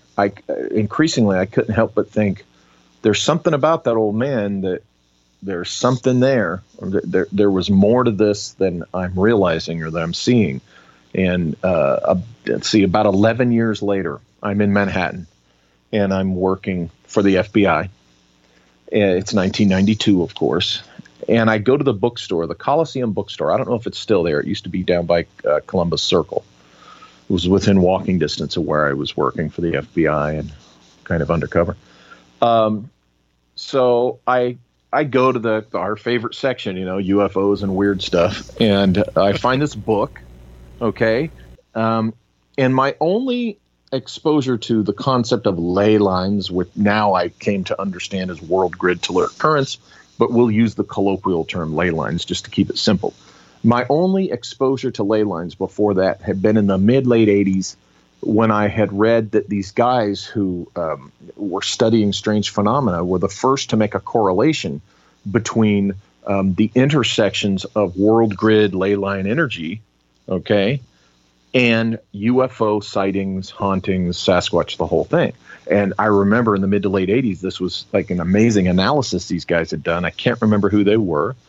And that was the only thing I knew about these so-called ley lines in this world grid current that really jumped up on my radar. So here I am looking at this book, and it seems to be about, ley lines. It's called The Old Straight Track, and it's published in 1928, right? And I'm looking at this and going, oh, this is interesting. This is like that stuff, those guys who did the UFO and other phenomena correlation. And I'm saying, let's see, 1928. Oh, the author is Alfred T. Watkins. Oh, okay, that's interesting. Nothing jumped out at me yet. So I open up this book, and inside there's a photograph of Alfred T. Watkins. And I was just slack-jawed, because there I am looking at a photograph of the man I met at Disneyland in 1981. Okay. And I'm like, whoa, wait a minute. This is Alfred. And the guy told me his name was Alfred, but this is him. But I'm looking at this photo, and it was obviously taken in the late 1920s or around 1930. And I start, looking for, about the author or whatever. And I find that this Alfred Watkins died in 1935. So my head is spinning. I'm like, oh, what the hell? Now, remember, this is 1992, before I ever suspected anything about Disneyland that led to the writing of my book. That wouldn't come until 2006. Right. But here's what I found out later in 2006 and 7 when I was researching my book. Okay? The man who physically engineered Disneyland, C.V. Wood, died the year I discovered the Alfred T. Watkins book, 1992. Interesting. Okay? Yeah, but go back to 92. I don't know what to think.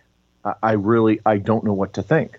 So again, through the rest of the 90s and through the early 2000s, I have this weird thing that happened to me at Disneyland associated with Disneyland. And then finally in 2006, Greg Bishop and I are talking about, stuff about Disneyland on his show. We're talking about Club 33. The kind of the once more exclusive, but now if you're rich enough, anybody can pay to be a member of it. Dinner club at Disneyland, and we were wondering why do they call it Club 33, and we find out, hey, Disneyland is located at the 33rd degree north latitude. Okay, isn't that interesting? Because we already knew about the phenomena between 30 and 40. This is not a new concept, this idea that something weird's going on at between 30 and 40 degrees north, latitude around the globe. But more and more people noticed it and have written about it. So that is what all motivated and inspired the book.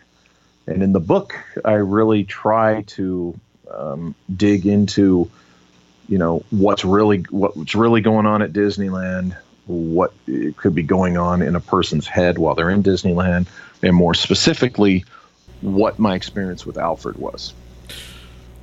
Okay, so some questions come up here. Mm-hmm. Why the 33rd degree parallel is so important?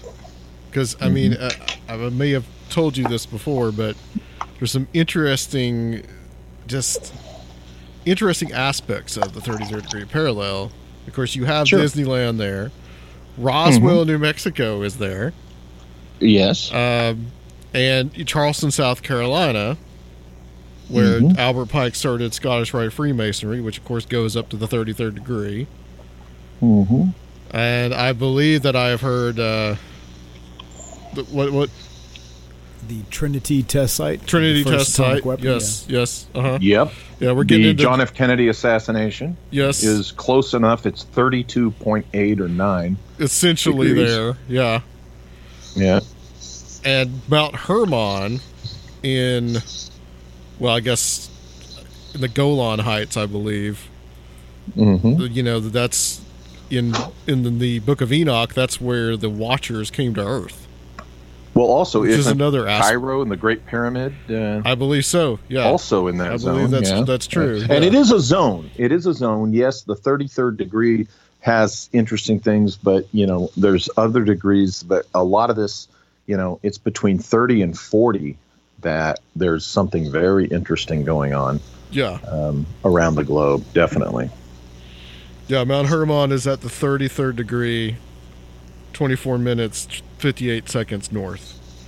That widens the scope a little bit as far as 30 to 40, because I know a lot of like the James Shelby Downard stuff. He's kind of stretching it sometimes. It's not exactly 33rd parallel, but right. If you extend it like that, then I think that fits in. Yeah, when you're talking,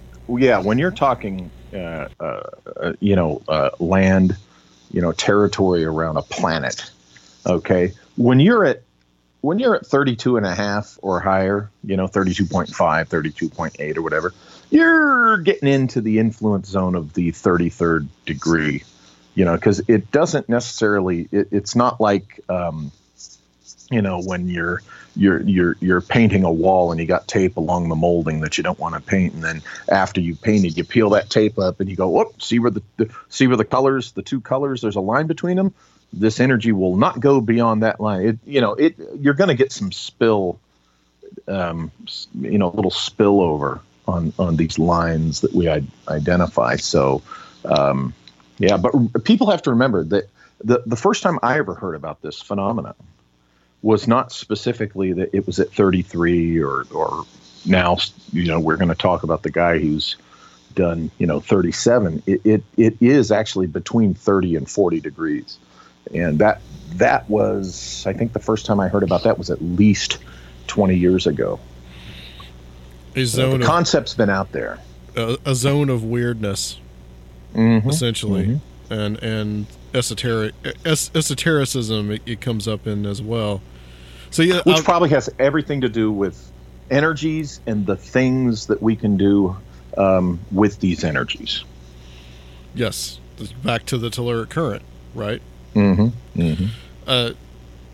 So I wanted to ask you about this because I heard an interview with Chet Zukowski on another podcast, and he's been talking about the 37th degree parallel, which has a lot of strange things going on there as well. I mean, you've got cattle mutilations, UFO sightings, Bigfoot sightings.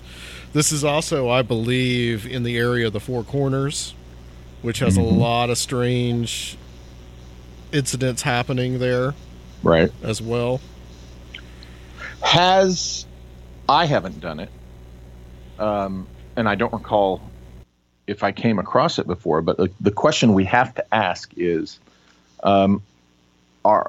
this 40 to 30 degrees north latitude not a temperate zone? With nice temperate weather and climate and this, that, and the other. We got to ask ourselves, what is the population of the Earth? What's the percentage of it that lives within this 40 to 30 degrees north latitude zone? Because a lot of the weird things that people do, that we can point to people doing in this zone, could simply be because that's where the people are. So therefore, if there's a number of them who are doing weird things, well, naturally, it's going to fall within that zone, right? We have to ask that question. And that's aside from the business with the energies and what energies they're tapping into. But you follow me? We kind of we kind of have to ask that. Is there a higher instance of weirdness there simply because there's more people there to do weird things? And then is there a parallel? Because what we're talking about is 30 to 40 degree north. Is there a parallel to the 30 to 40 degrees south? Yeah, and I've never looked into that, to be honest. Yeah. I did the Disneyland book, and when I was following up on that, I kind of got led into something else, that Empire of the Wheel thing, and I haven't. But you know what? Since you asked that question, I think it's something that should be looked into, and I would have thought I've done it. I would have done it because 3 or at least 2 of my 3 Secret Missions books, and the 4th one here soon, deal with South American ancient mysteries and things. So maybe I will address that in the new book after all, but I haven't yet. And also, too, I'm looking at the 37, the Four Corners area. It's the intersection of approximately 37 degree north latitude with a 109 degree west longitude. So like it's those where those state boundaries are drawn is actually is the 37th degree parallel. Oh, and that reminds me that in that area, I mean, you've got all these ancient sites too, like the Mesa Verde, which I went to a few days after I left California. And you've got the Sangre de Cristo Mountains near there, right? Yep. Or is that in 33? I don't know. Sergio may know. We know that Jornada del Muerto is out there, right? Jornada del Muerto. Yeah. Yeah, I got to visit a little stretch of that with my good friend and associate who hosts the little New Mexico gatherings that I have been on a few times with Joseph Farrell, Greg Bishop, John. Oh gosh, why am I doing a brain dump? Why am I 55 years old? John Brandenburg. I'm sorry, John Brandenburg. He's been on one of those with us, and a couple of times we've gone out there, and our host has shown us, okay, this is the Jornada del Muerto, this section of it and that section of it. We pull out a map to see exactly where we are. Interesting area. Trinity's out by there, of course. Yeah. What was the significance, Sergio, for Downward with those mountains? Something about the Three Sisters or something. I don't recall. Okay, That's one. Tres Hermanas, the mountain range. Yeah, Three Sisters. That probably goes back to Macbeth too. There's a lot of I think it has something to do with that. Yeah. Well, Christopher O'Brien has written some real interesting weirdness about those mountains. And there's one particular guy, a mountain man. I never remember his name. I see the photo of him in my head right now, and I don't have the book handy. But the mountain man in the 19th century who there were some brothers who were on a murder spree, and he had to go. They were of one of the native cultures near there, and he went out as a bounty hunter to go, bring them in. And he had apparently an experience out there in the wilderness in those mountains that he never talked about. And he was a tough, grizzled guy, and it really got his attention, got to him deep. So it's just delicious stuff like that makes us want to go check it out for ourselves. Right? It is the land of enchantment. Mm-hmm. Indeed. What's your thoughts on Downard? James Shelton Downard. I got to tell you, the essay that is co-authored with Michael Hoffman, King Kill 33. I don't know what other people think about it, but boy, oh boy, wow. There is Hecate through that whole thing. So I think much of that. I absolutely am convinced that they who pulled off the JFK assassination were doing the same kind of dark stuff, specifically associated with Hecate symbolism, as I have found in San Bernardino. How much of that do you think is Downard and how much is Hoffman? Because that's something I'm kind of really trying to get to the bottom of. Yeah, I think there are better scholars than I of Downard. I know that Go Rightly could probably answer that. Could offer an opinion, an informed opinion on that, where I can't. All I know is, whoever wrote what in it, there's something there. They're essentially right or correct in, somebody wove that symbolism in the actions, before, during, and after.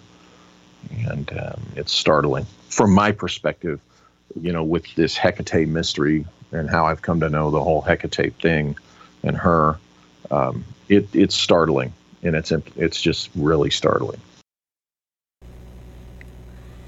Wow. Yeah, the Hecate stuff I find more and more. Maybe it's just because I'm more aware of it since reading your books. Mm-hmm. I mean, the Santa Marta stuff is... Oh, once you are introduced to her... Yeah. You see everywhere that she's at. You can't miss her. You have to turn your back on it completely. And then even then, she won't let you turn your back completely. She will remind you every once in a while she's there. Yeah. Wow. Yeah. One thing I heard you speak about early on was the McStay family. Yes. That's out there in San Bernardino. It's actually north. You have to meander to get up there through the Cajon Pass, but it's out by Apple Valley, which is north of here. Okay, I can picture that on the map. Yeah, 30 or 40 minutes. And what it is, and this kind of talk about startling. The McStay mystery was a San Diego thing, or what they call North County, because they were living in North County. And, it's believed that they were seen down by the border. It was a San Diego thing. And when their bodies were found, where they were found, I can't put it any other way. It was stunning and startling to me because here's the thing. The exit off the freeway, that is closest, that is right across the freeway from where they were found, is not like a major cosmopolitan exit. I mean, you've just passed, you've just passed Apple Valley, Old Victorville, and you're starting into the desert. There's like a gas station there. And the exit is just kind of a quickly turning little exit onto just a desert kind of road. Okay. But I used to take that exit every time I went out to Apple Valley to take something to or pick up my now adopted kid that I talk about, because she was living out in Apple Valley. So I was intimately familiar with that exit because I was on it 2 or 3 times a week. And when they announced where their bodies were found, here's the thing, you guys. It's like, because of the experience I already had with Hecate and the Empire of the Wheel, it's both you're shocked and at the same time, well, of course, that's where they found their bodies. Of course. Yeah. Yeah. And here's the thing. The next thing I did was pull out a map that I'd already had for a few years, remember? Okay, I'd had it for years. I pull out that damn map. I pull out that map, and sure enough, I'm looking at the lines, and where one of the lines goes through that freeway in the Apple Valley area, where it splits from one line into 3. 3, the main number of Hecate, that is where their bodies were found. Okay? Somebody, one way or another, either, I don't know if they were murdered on the spot. My guess is that they were murdered on the spot. We'll know for sure when the trial actually starts and it hits the media again. But at least their bodies were buried. But I seem to recall that I think they were probably taken out there and murdered there. Okay? All 4 of them. Okay? And let's remember, whoever the a-hole scumbag is who did this murdered a 2-year-old and a 5-year-old little boy with a blunt instrument. Jeez. Okay? Let's keep that in mind. Aside from all this spookery and skullduggery, you know, we're dealing with an a-hole, okay? A butthole who would do something like that, you know? But whatever the case is, this family, I'm pretty sure, were murdered on that spot, which meant on that energy, okay? And here's what I point out about this. You know, people murder people for a variety of reasons that are relatively mundane, okay? Usually money or because they're pissed off about something or both, okay? So whoever wanted, you know, the husband and the wife and, you know, dead, okay? They killed the kids just to kill them. Whoever wanted them dead wasn't necessarily the one, you know, who had to have pulled, you know, beat them over the head or done the deed, okay? So, so if the person who wanted them dead knows nothing about this Hecate, ley line, Empire of the Wheel type magic, okay, it's very possible that they hired someone to do the killing. Now, even that killer doesn't need to know about all this dark magic stuff and the ley lines and the Hecate and this, that, and the other, okay? But what if that killer, he's a contract killer, so he does this for a lot of clients? It could be he could have some type of loose association with people who do know about this magic, okay? And let's say, for speculation, he has kind of an open deal with them, an open contract with them. Hey, Mr. So-and-so, I've got to kill this family. Is there any particular place you want it done? Okay, because let's say they pay the hitman a little extra. You know, he gets paid by the person who wants the people dead. But let's say he gets paid by this other group that does know about the magic.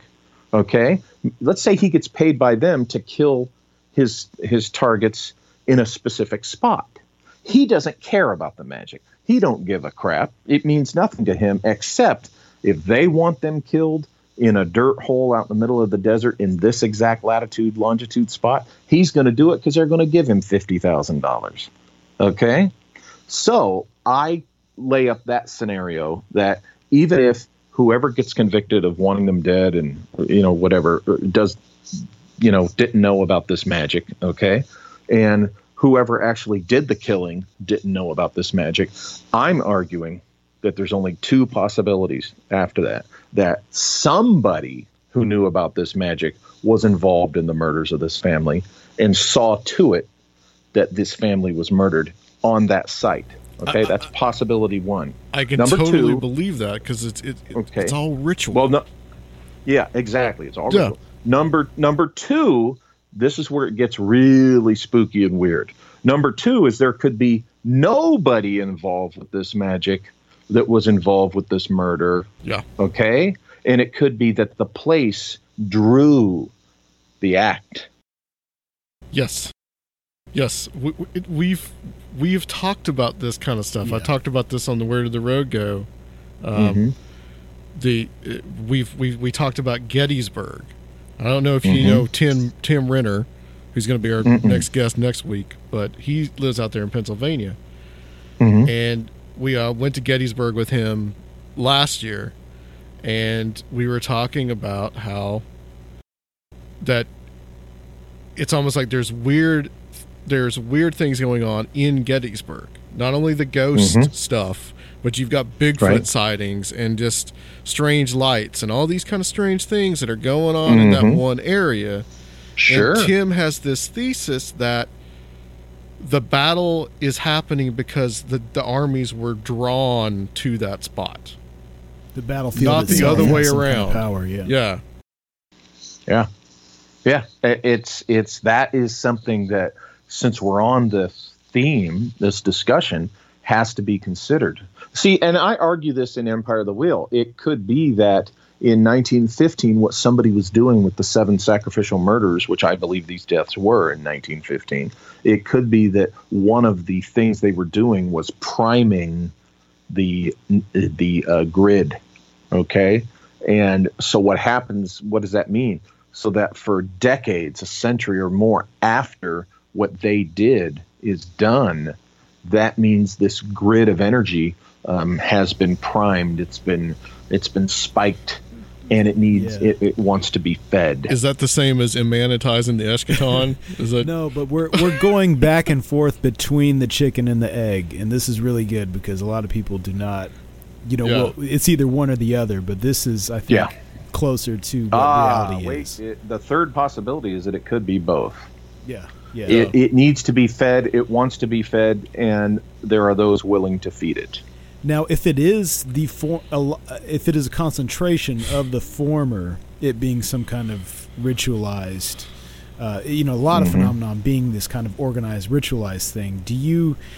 Does that relate to that Downardian idea that might be a Hoffman idea, unfortunately, of revelation of the method, that by doing these ritualistic things and by witnessing them on a subconscious level, we give consent, which consent is the biggest part of this, proposed alchemical transformation of the psyche, I guess. This is why he's co-host his questions like that. Just to let you know. There's some bizarre dance that goes on between us and this thing we're talking about. It's as if there is a very old and ancient agreement between us and them, that something in our subconscious, we just say these weird things just are, and that's just the way it is. And that might be a product of a very old and ancient consent that was given that kind of continues in our subconscious. Because, here's one thing I've noticed. We have this concept of the yin and the yang, the white and the black, the give and the take, right?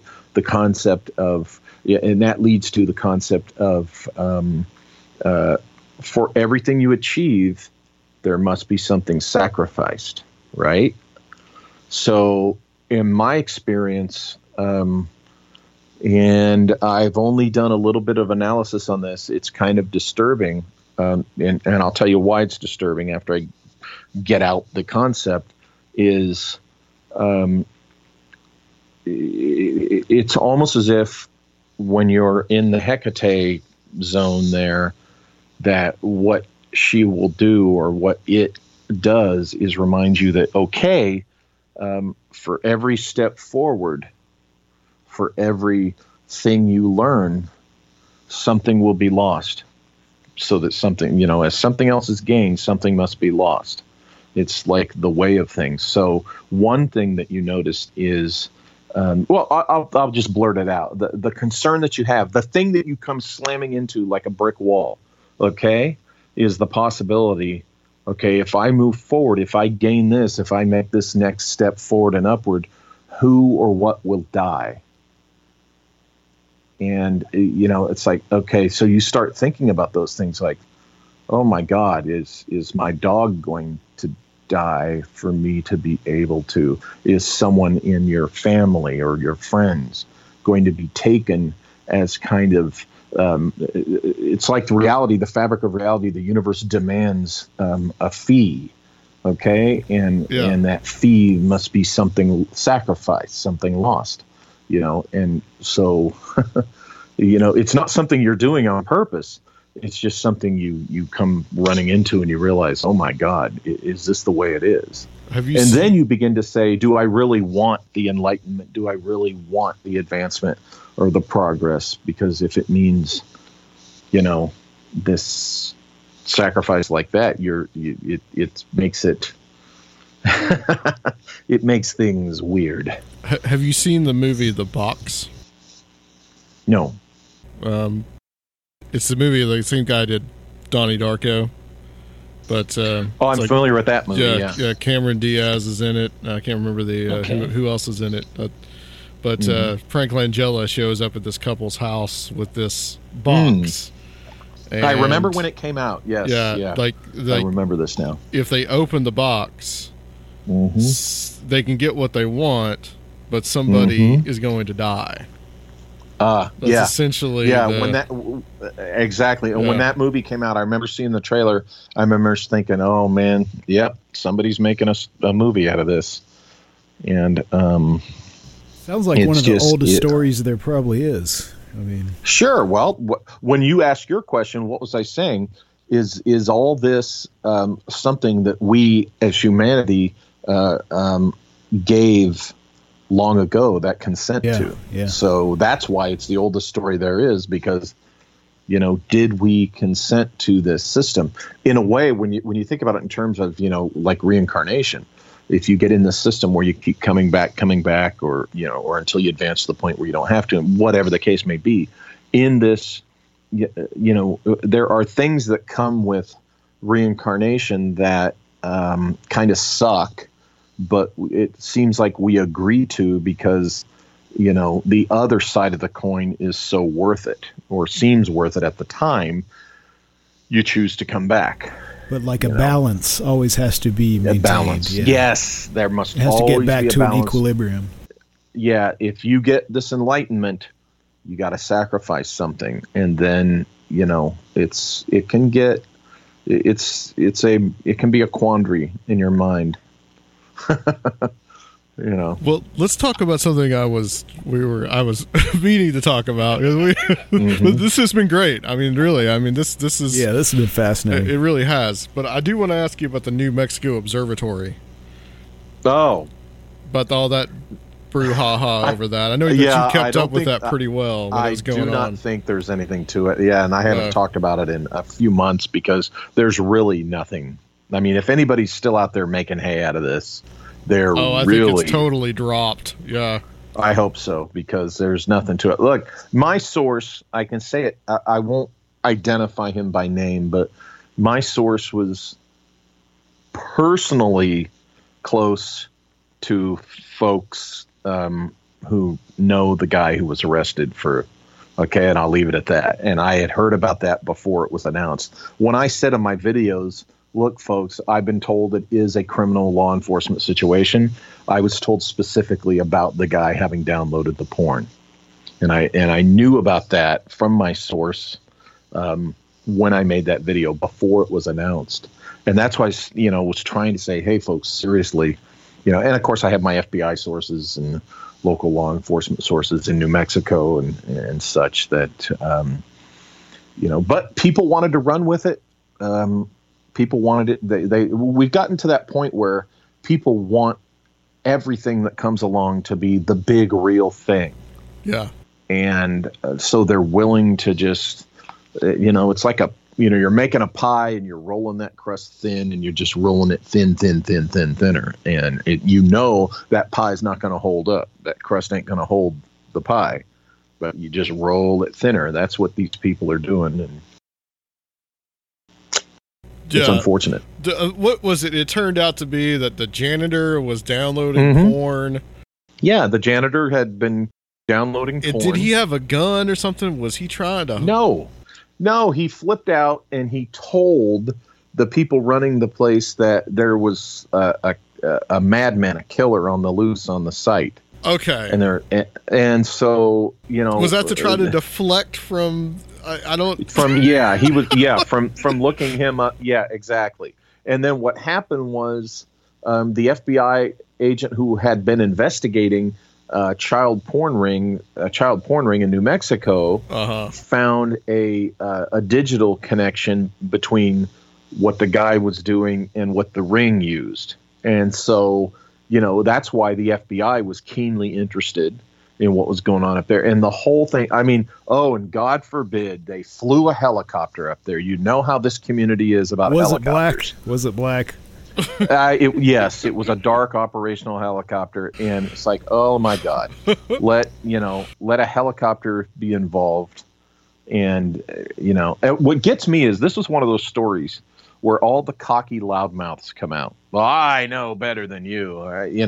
I know what's going on up there. You're a fool, and it's really. And then, of course, with time, we see that it's nothing what the know-it-alls say it was, and it was, the more. And I'm putting quotes around the word mundane, because what that idiot was doing is not a mundane thing. But yeah, it was much more a gritty, real-world crime. And the guy spun up. And then people were making a big deal about, the town was closed down and the post office. Right. Okay, I've been up there. I've been through What's that place area. Called? I can't remember the name of it. Sunspot. Yes, yeah, I can remember. Sunspot. Yeah. Okay, the so-called town is essentially part of the site. Okay, and it was built up to support the people who were working at the site when it was first built, because even today, the nearest real town, I think, is 20 miles away.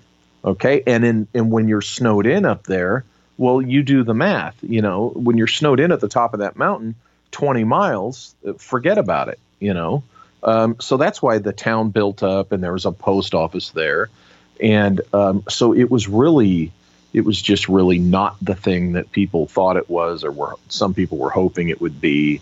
And then, you had all the people who do what I do a lot of the time, come in and analyze what's in the area. Let's look at this big picture. And I did that. I considered all that.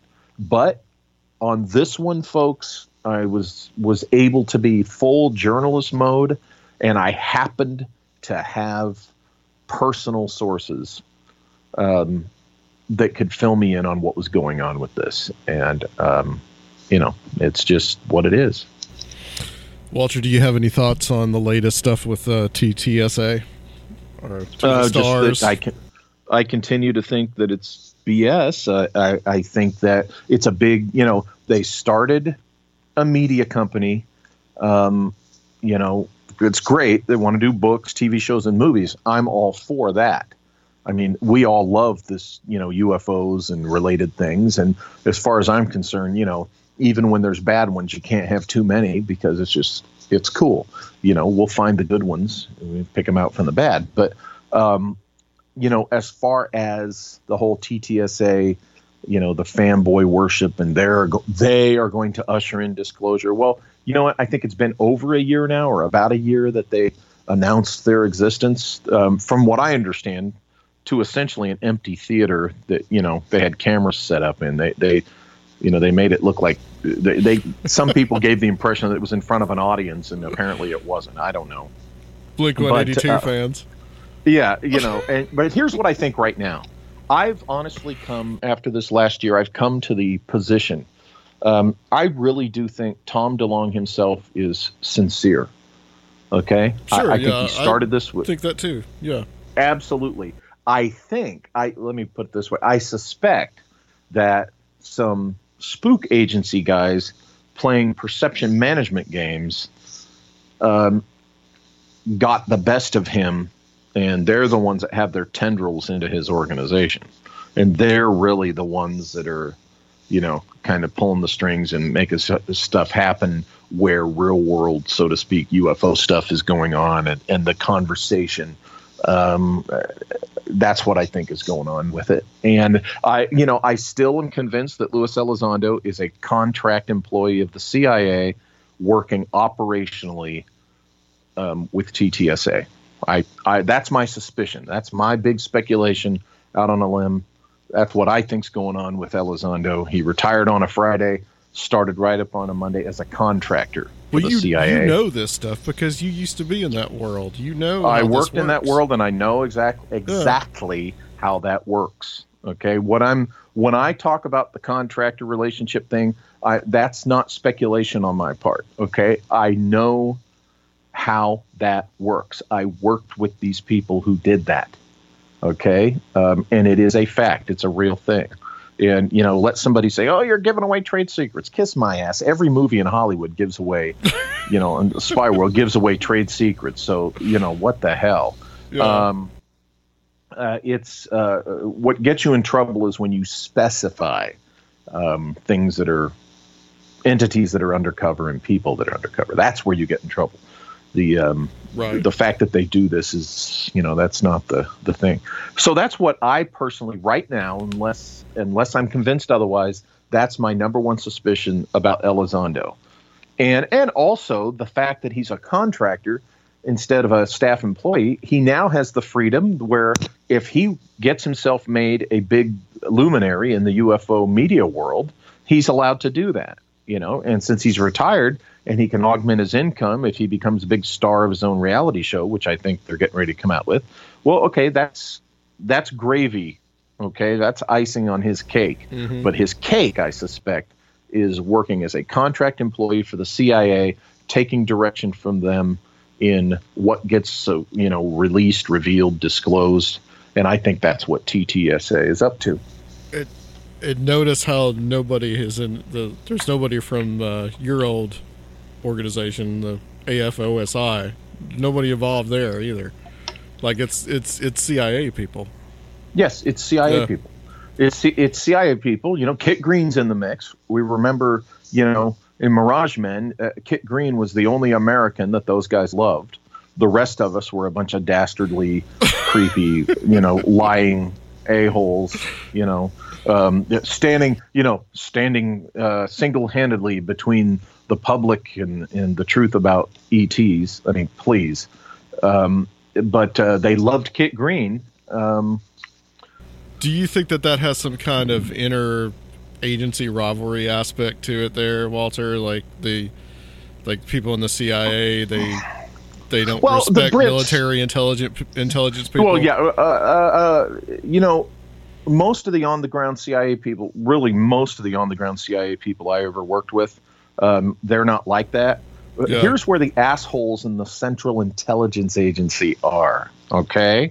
They're at Langley. They're usually sitting at a desk. They're analysts. They're middle management, maybe upper management types, okay? That's where you find the those who perceive themselves as blue bloods who look down on everybody.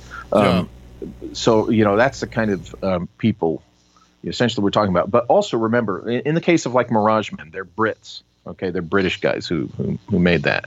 Okay, and there's Brits in the, not all, because, we know a lot of cool Brits, Nick Redfern and stuff, and other people. But, there's some of these British guys, they just hate the U.S. military. Okay, so especially if you're U.S. military intel, counterintel, whatever, you're the bad guy.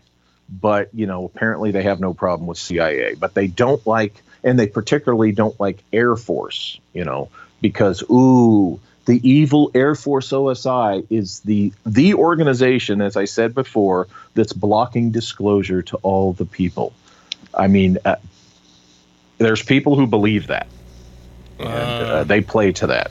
It's like, come on, guys. Yorktown was over 200 years ago. It's time to...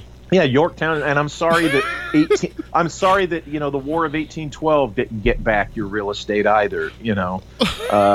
It's good God. Well, you can thank good old Andrew Jackson for that one. Yeah, don't get me started on 19th century England. Good Lord. But it is what it is, and people have to recognize it. But it's a bunch of it's from what I understand, more than one CIA psychiatry division, so to speak, that's involved with TTSA. Well, come on. This is the division that came up with MK Ultra, or developed it from what the Nazis had started growing it to. What's this whole alloys thing? With this what alloys, the metal alloys? Like what metal alloys are they talking about? Like TTSA comes out with this stuff that they've got metal alloys from spacecraft. Or supposedly. Well, didn't Bigelow say that he was aware of something like that too? I think he did. They were storing it.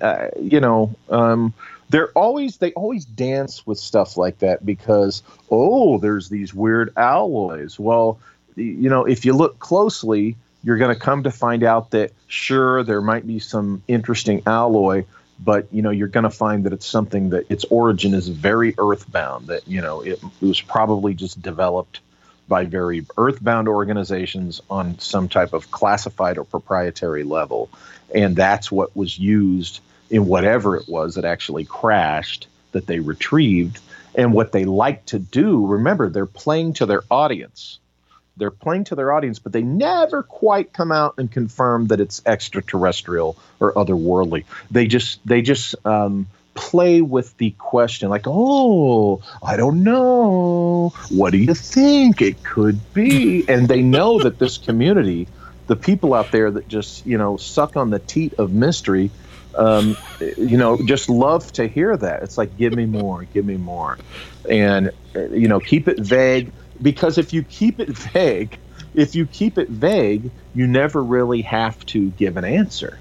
You never have to have that adult moment where you realize, or you have to come to a conclusion or you have to accept that something's not what the child in you wants it to be. See, that's why they keep it vague. And that's an old, manipulation and handling trick. That's every time Luis Elizondo dances around when pushed about, hey, is it ET or he's just employing, it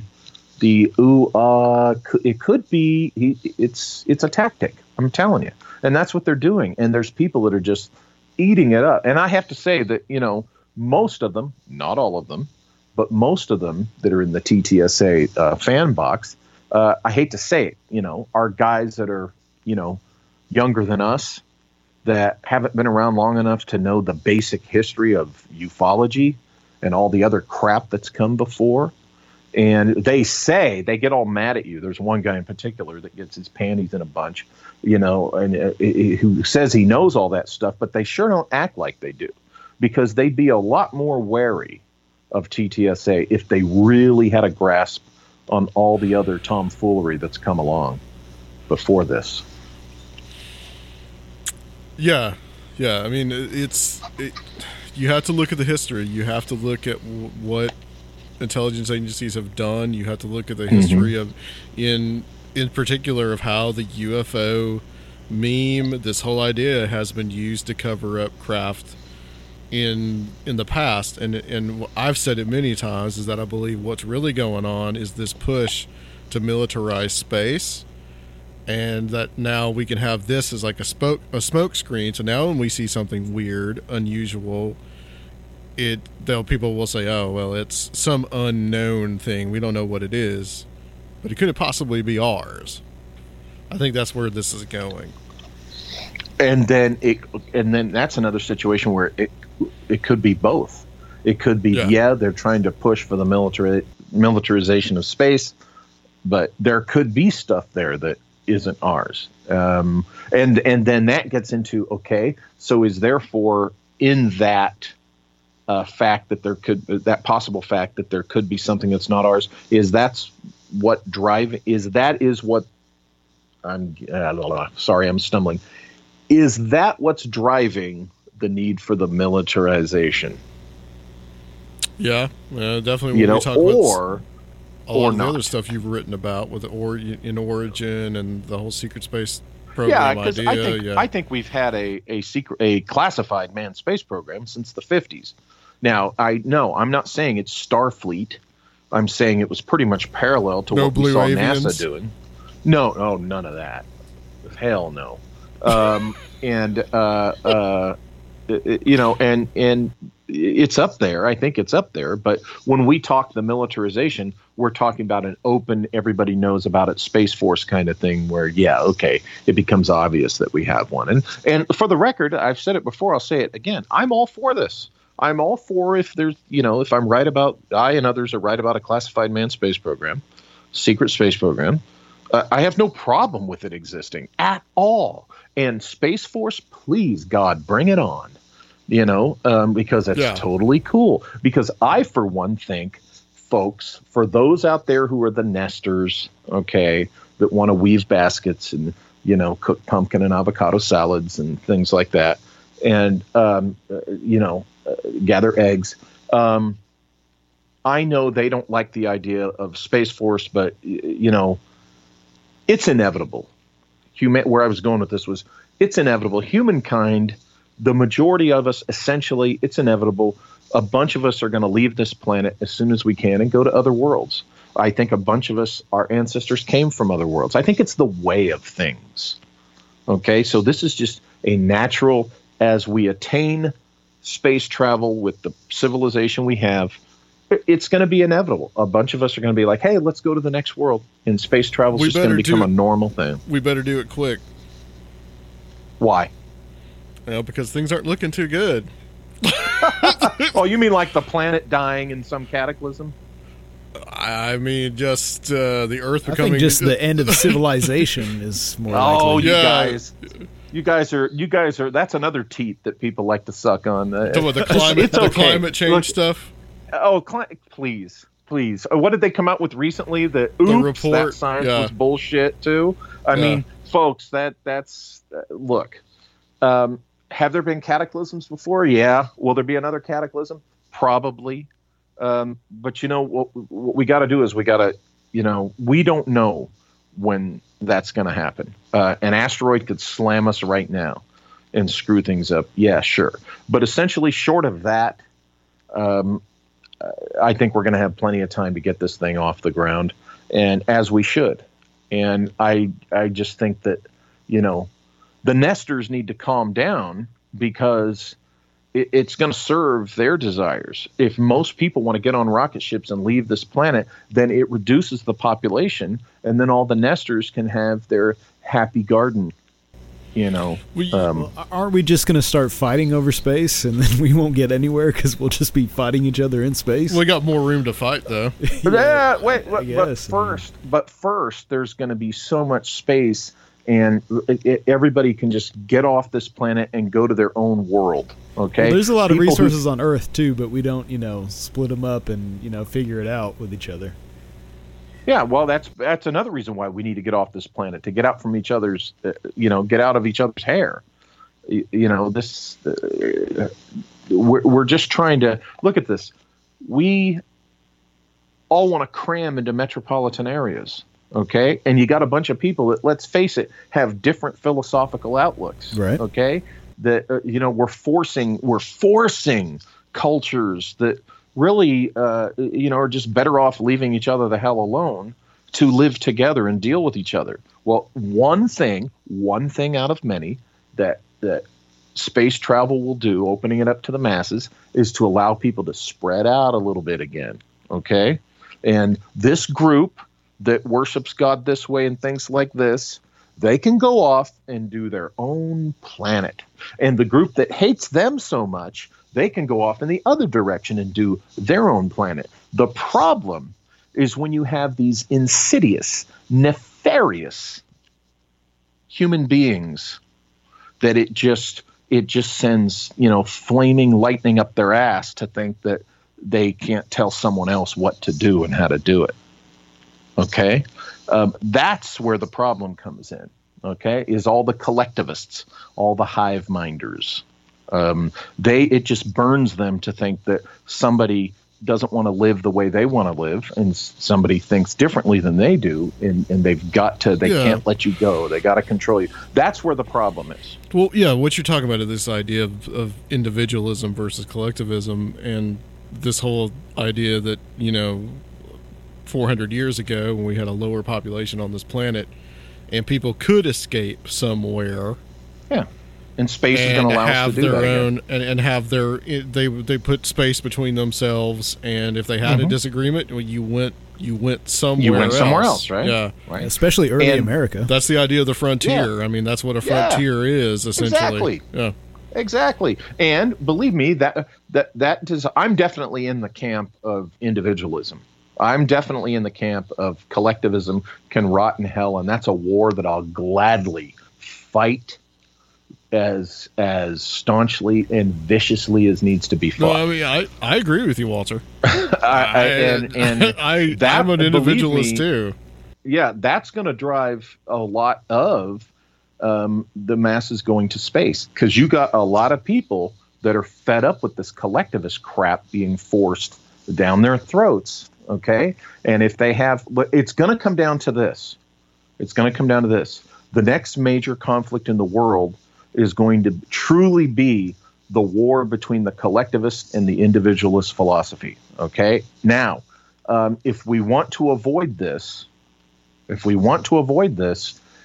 then both sides need to be pushing for the masses to be able to travel into space, because that will alleviate and prevent it. I mean, how are the masses going to be the ones to go to outer space, though? It's going to happen eventually. Yes, it's going to start. Do you think that privatization will encourage that? Oh, yes, of course. Yeah, you're going to have these privatization. Commerce is going to go out in space, and what are they going to need? They're going to need people to work the mines. They're not going to be able to do everything automated and robots forever or completely. Okay, they're gonna need people to do things. So therefore, what are they going to do? They're going to do it like they did in the old days. They're going to colonize.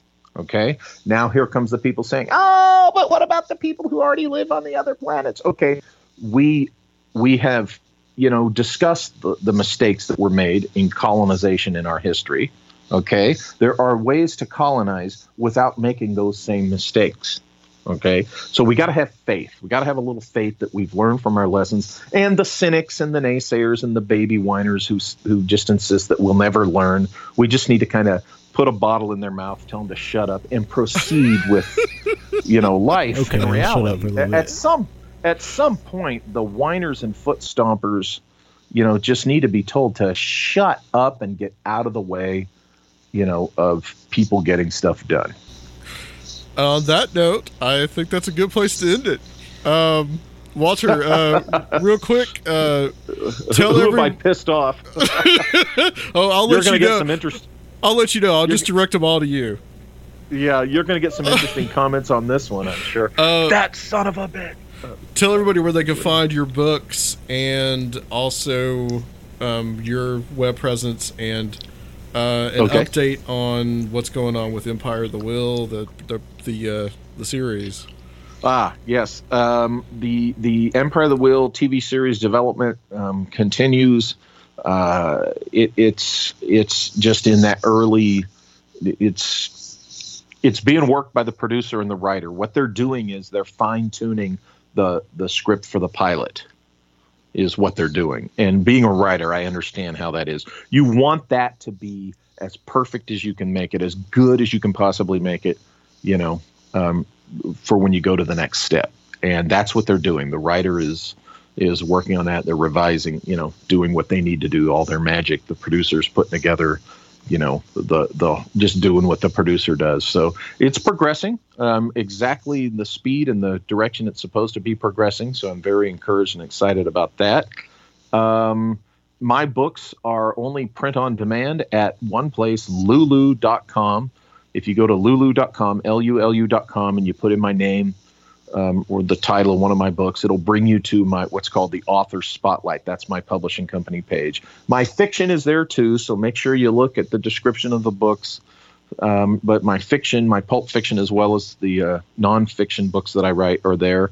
I also have the blog, empireofthewheel.blogspot.com, which I update with essays and commentary every once in a while. I will hopefully be doing more of that soon. And that's really... I also have the Walter Bosley channel at YouTube that folks can follow me there and check that out. So I actually got to appear on one of the videos. Yes, that's right. Over there by Cora Stanton's grave. Yeah, I didn't have my phone turned the right way, so it's sideways, but what the hell? Well, excellent. Walter, thank you so much. We're going to close this section out, but we'll be right back to close out this longer than usual show on Conspiranormal.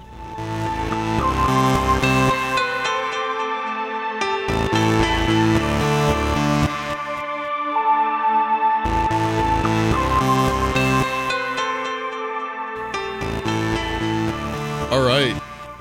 So that was a very long show. Very long, very deep. Yeah. I want to thank Dr. Weishong for coming on in the first part, and I want to thank Walter Bosley coming on in the second part. Decided on this one that I wanted to do an extra length show for the audience out there, and we did a Patreon segment with Walter, where we read an interesting story that Surfiel found that we are going to talk about in a later episode. But for now, as Patreons, which we got 2 more over the weekend. Oh, awesome. We are using to give you something a little bit special and a little bit in advance. So, Surfiel, what's your thoughts about what you heard from Walter there? Oh, it was real cool. I know the conversation kind of took a life of its own, and we kind of went down a lot of different avenues. So I was not expecting that, but those are some of my favorite aspects of his writing. So it was a great show. Because we wanted to talk about, primarily I wanted to talk about the Secret Space Program stuff, Corey Goode trying to copyright the Secret Space Program phrasing as his own, that he was going to copyright that, but we didn't get to talk about that. We went down this kind of like esoteric rabbit hole, so I'm real happy that we did that. He probably doesn't need any more attention. Yeah, that's true. I would pretty much say so. So I think we're going to wrap it up there, guys. Next time we've got Timothy Renner coming on, and I also do want to thank those 2 new Patreons that we got. One was Glenn and also Catherine. So thanks, guys. Thank you, guys. Thanks for being aboard. And you're going to get something pretty much right away with this show. I hope that you're enjoying the rest of the stuff that we have on there, and there's a lot there. So if someone wants to go and become a Patreon, support the show, go to www.patreon.com/conspiranormal. And also, if you want to leave a one-time donation, which we don't get very many of those, that's at our website, www.conspiranormal.com. And that goes to our own account. So if you don't want the recurring fee. So is there anything else that you wanted to add, Surfiel, for this show? Or? Oh, no, not much. Just, please help us out. We... Studio B needs some upgrades. So. Studio B does need some upgrades. Next week, we probably should be over at Rob's, I think. We'll try to keep him awake. But I'm real excited to be talking to Timothy Renner. And join us next week, guys, for another fun, action-packed episode of Conspiranormal!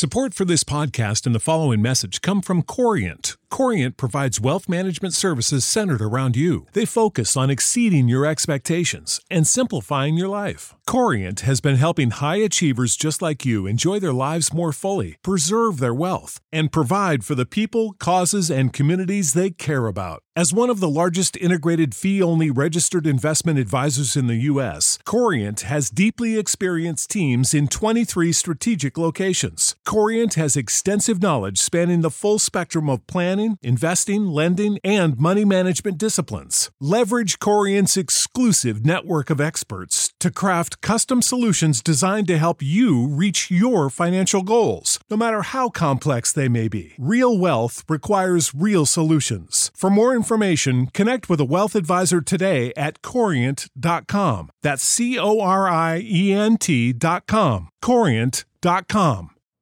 You know how to book flights and hotels. All you're missing is a tool to plan the travel experiences you'll have once you arrive. That's why you need Viator. Book guided tours, activities, excursions, and more in one place to make your trip truly unforgettable. Viator has over 300,000 travel experiences to choose from. Everything from simple tours to extreme adventures and all the niche, interesting stuff in between. So you can plan something that everyone you're traveling with will enjoy. Real traveler reviews give the inside scoop from people who've already been on the experiences you're considering. So you can plan with confidence. Free cancellation helps you plan for the unexpected. And 24/7 customer support means you can travel worry-free. Download the Viator app now and use code Viator10 for 10% off your first booking in the app. Find travel experiences for you. Do more with Viator.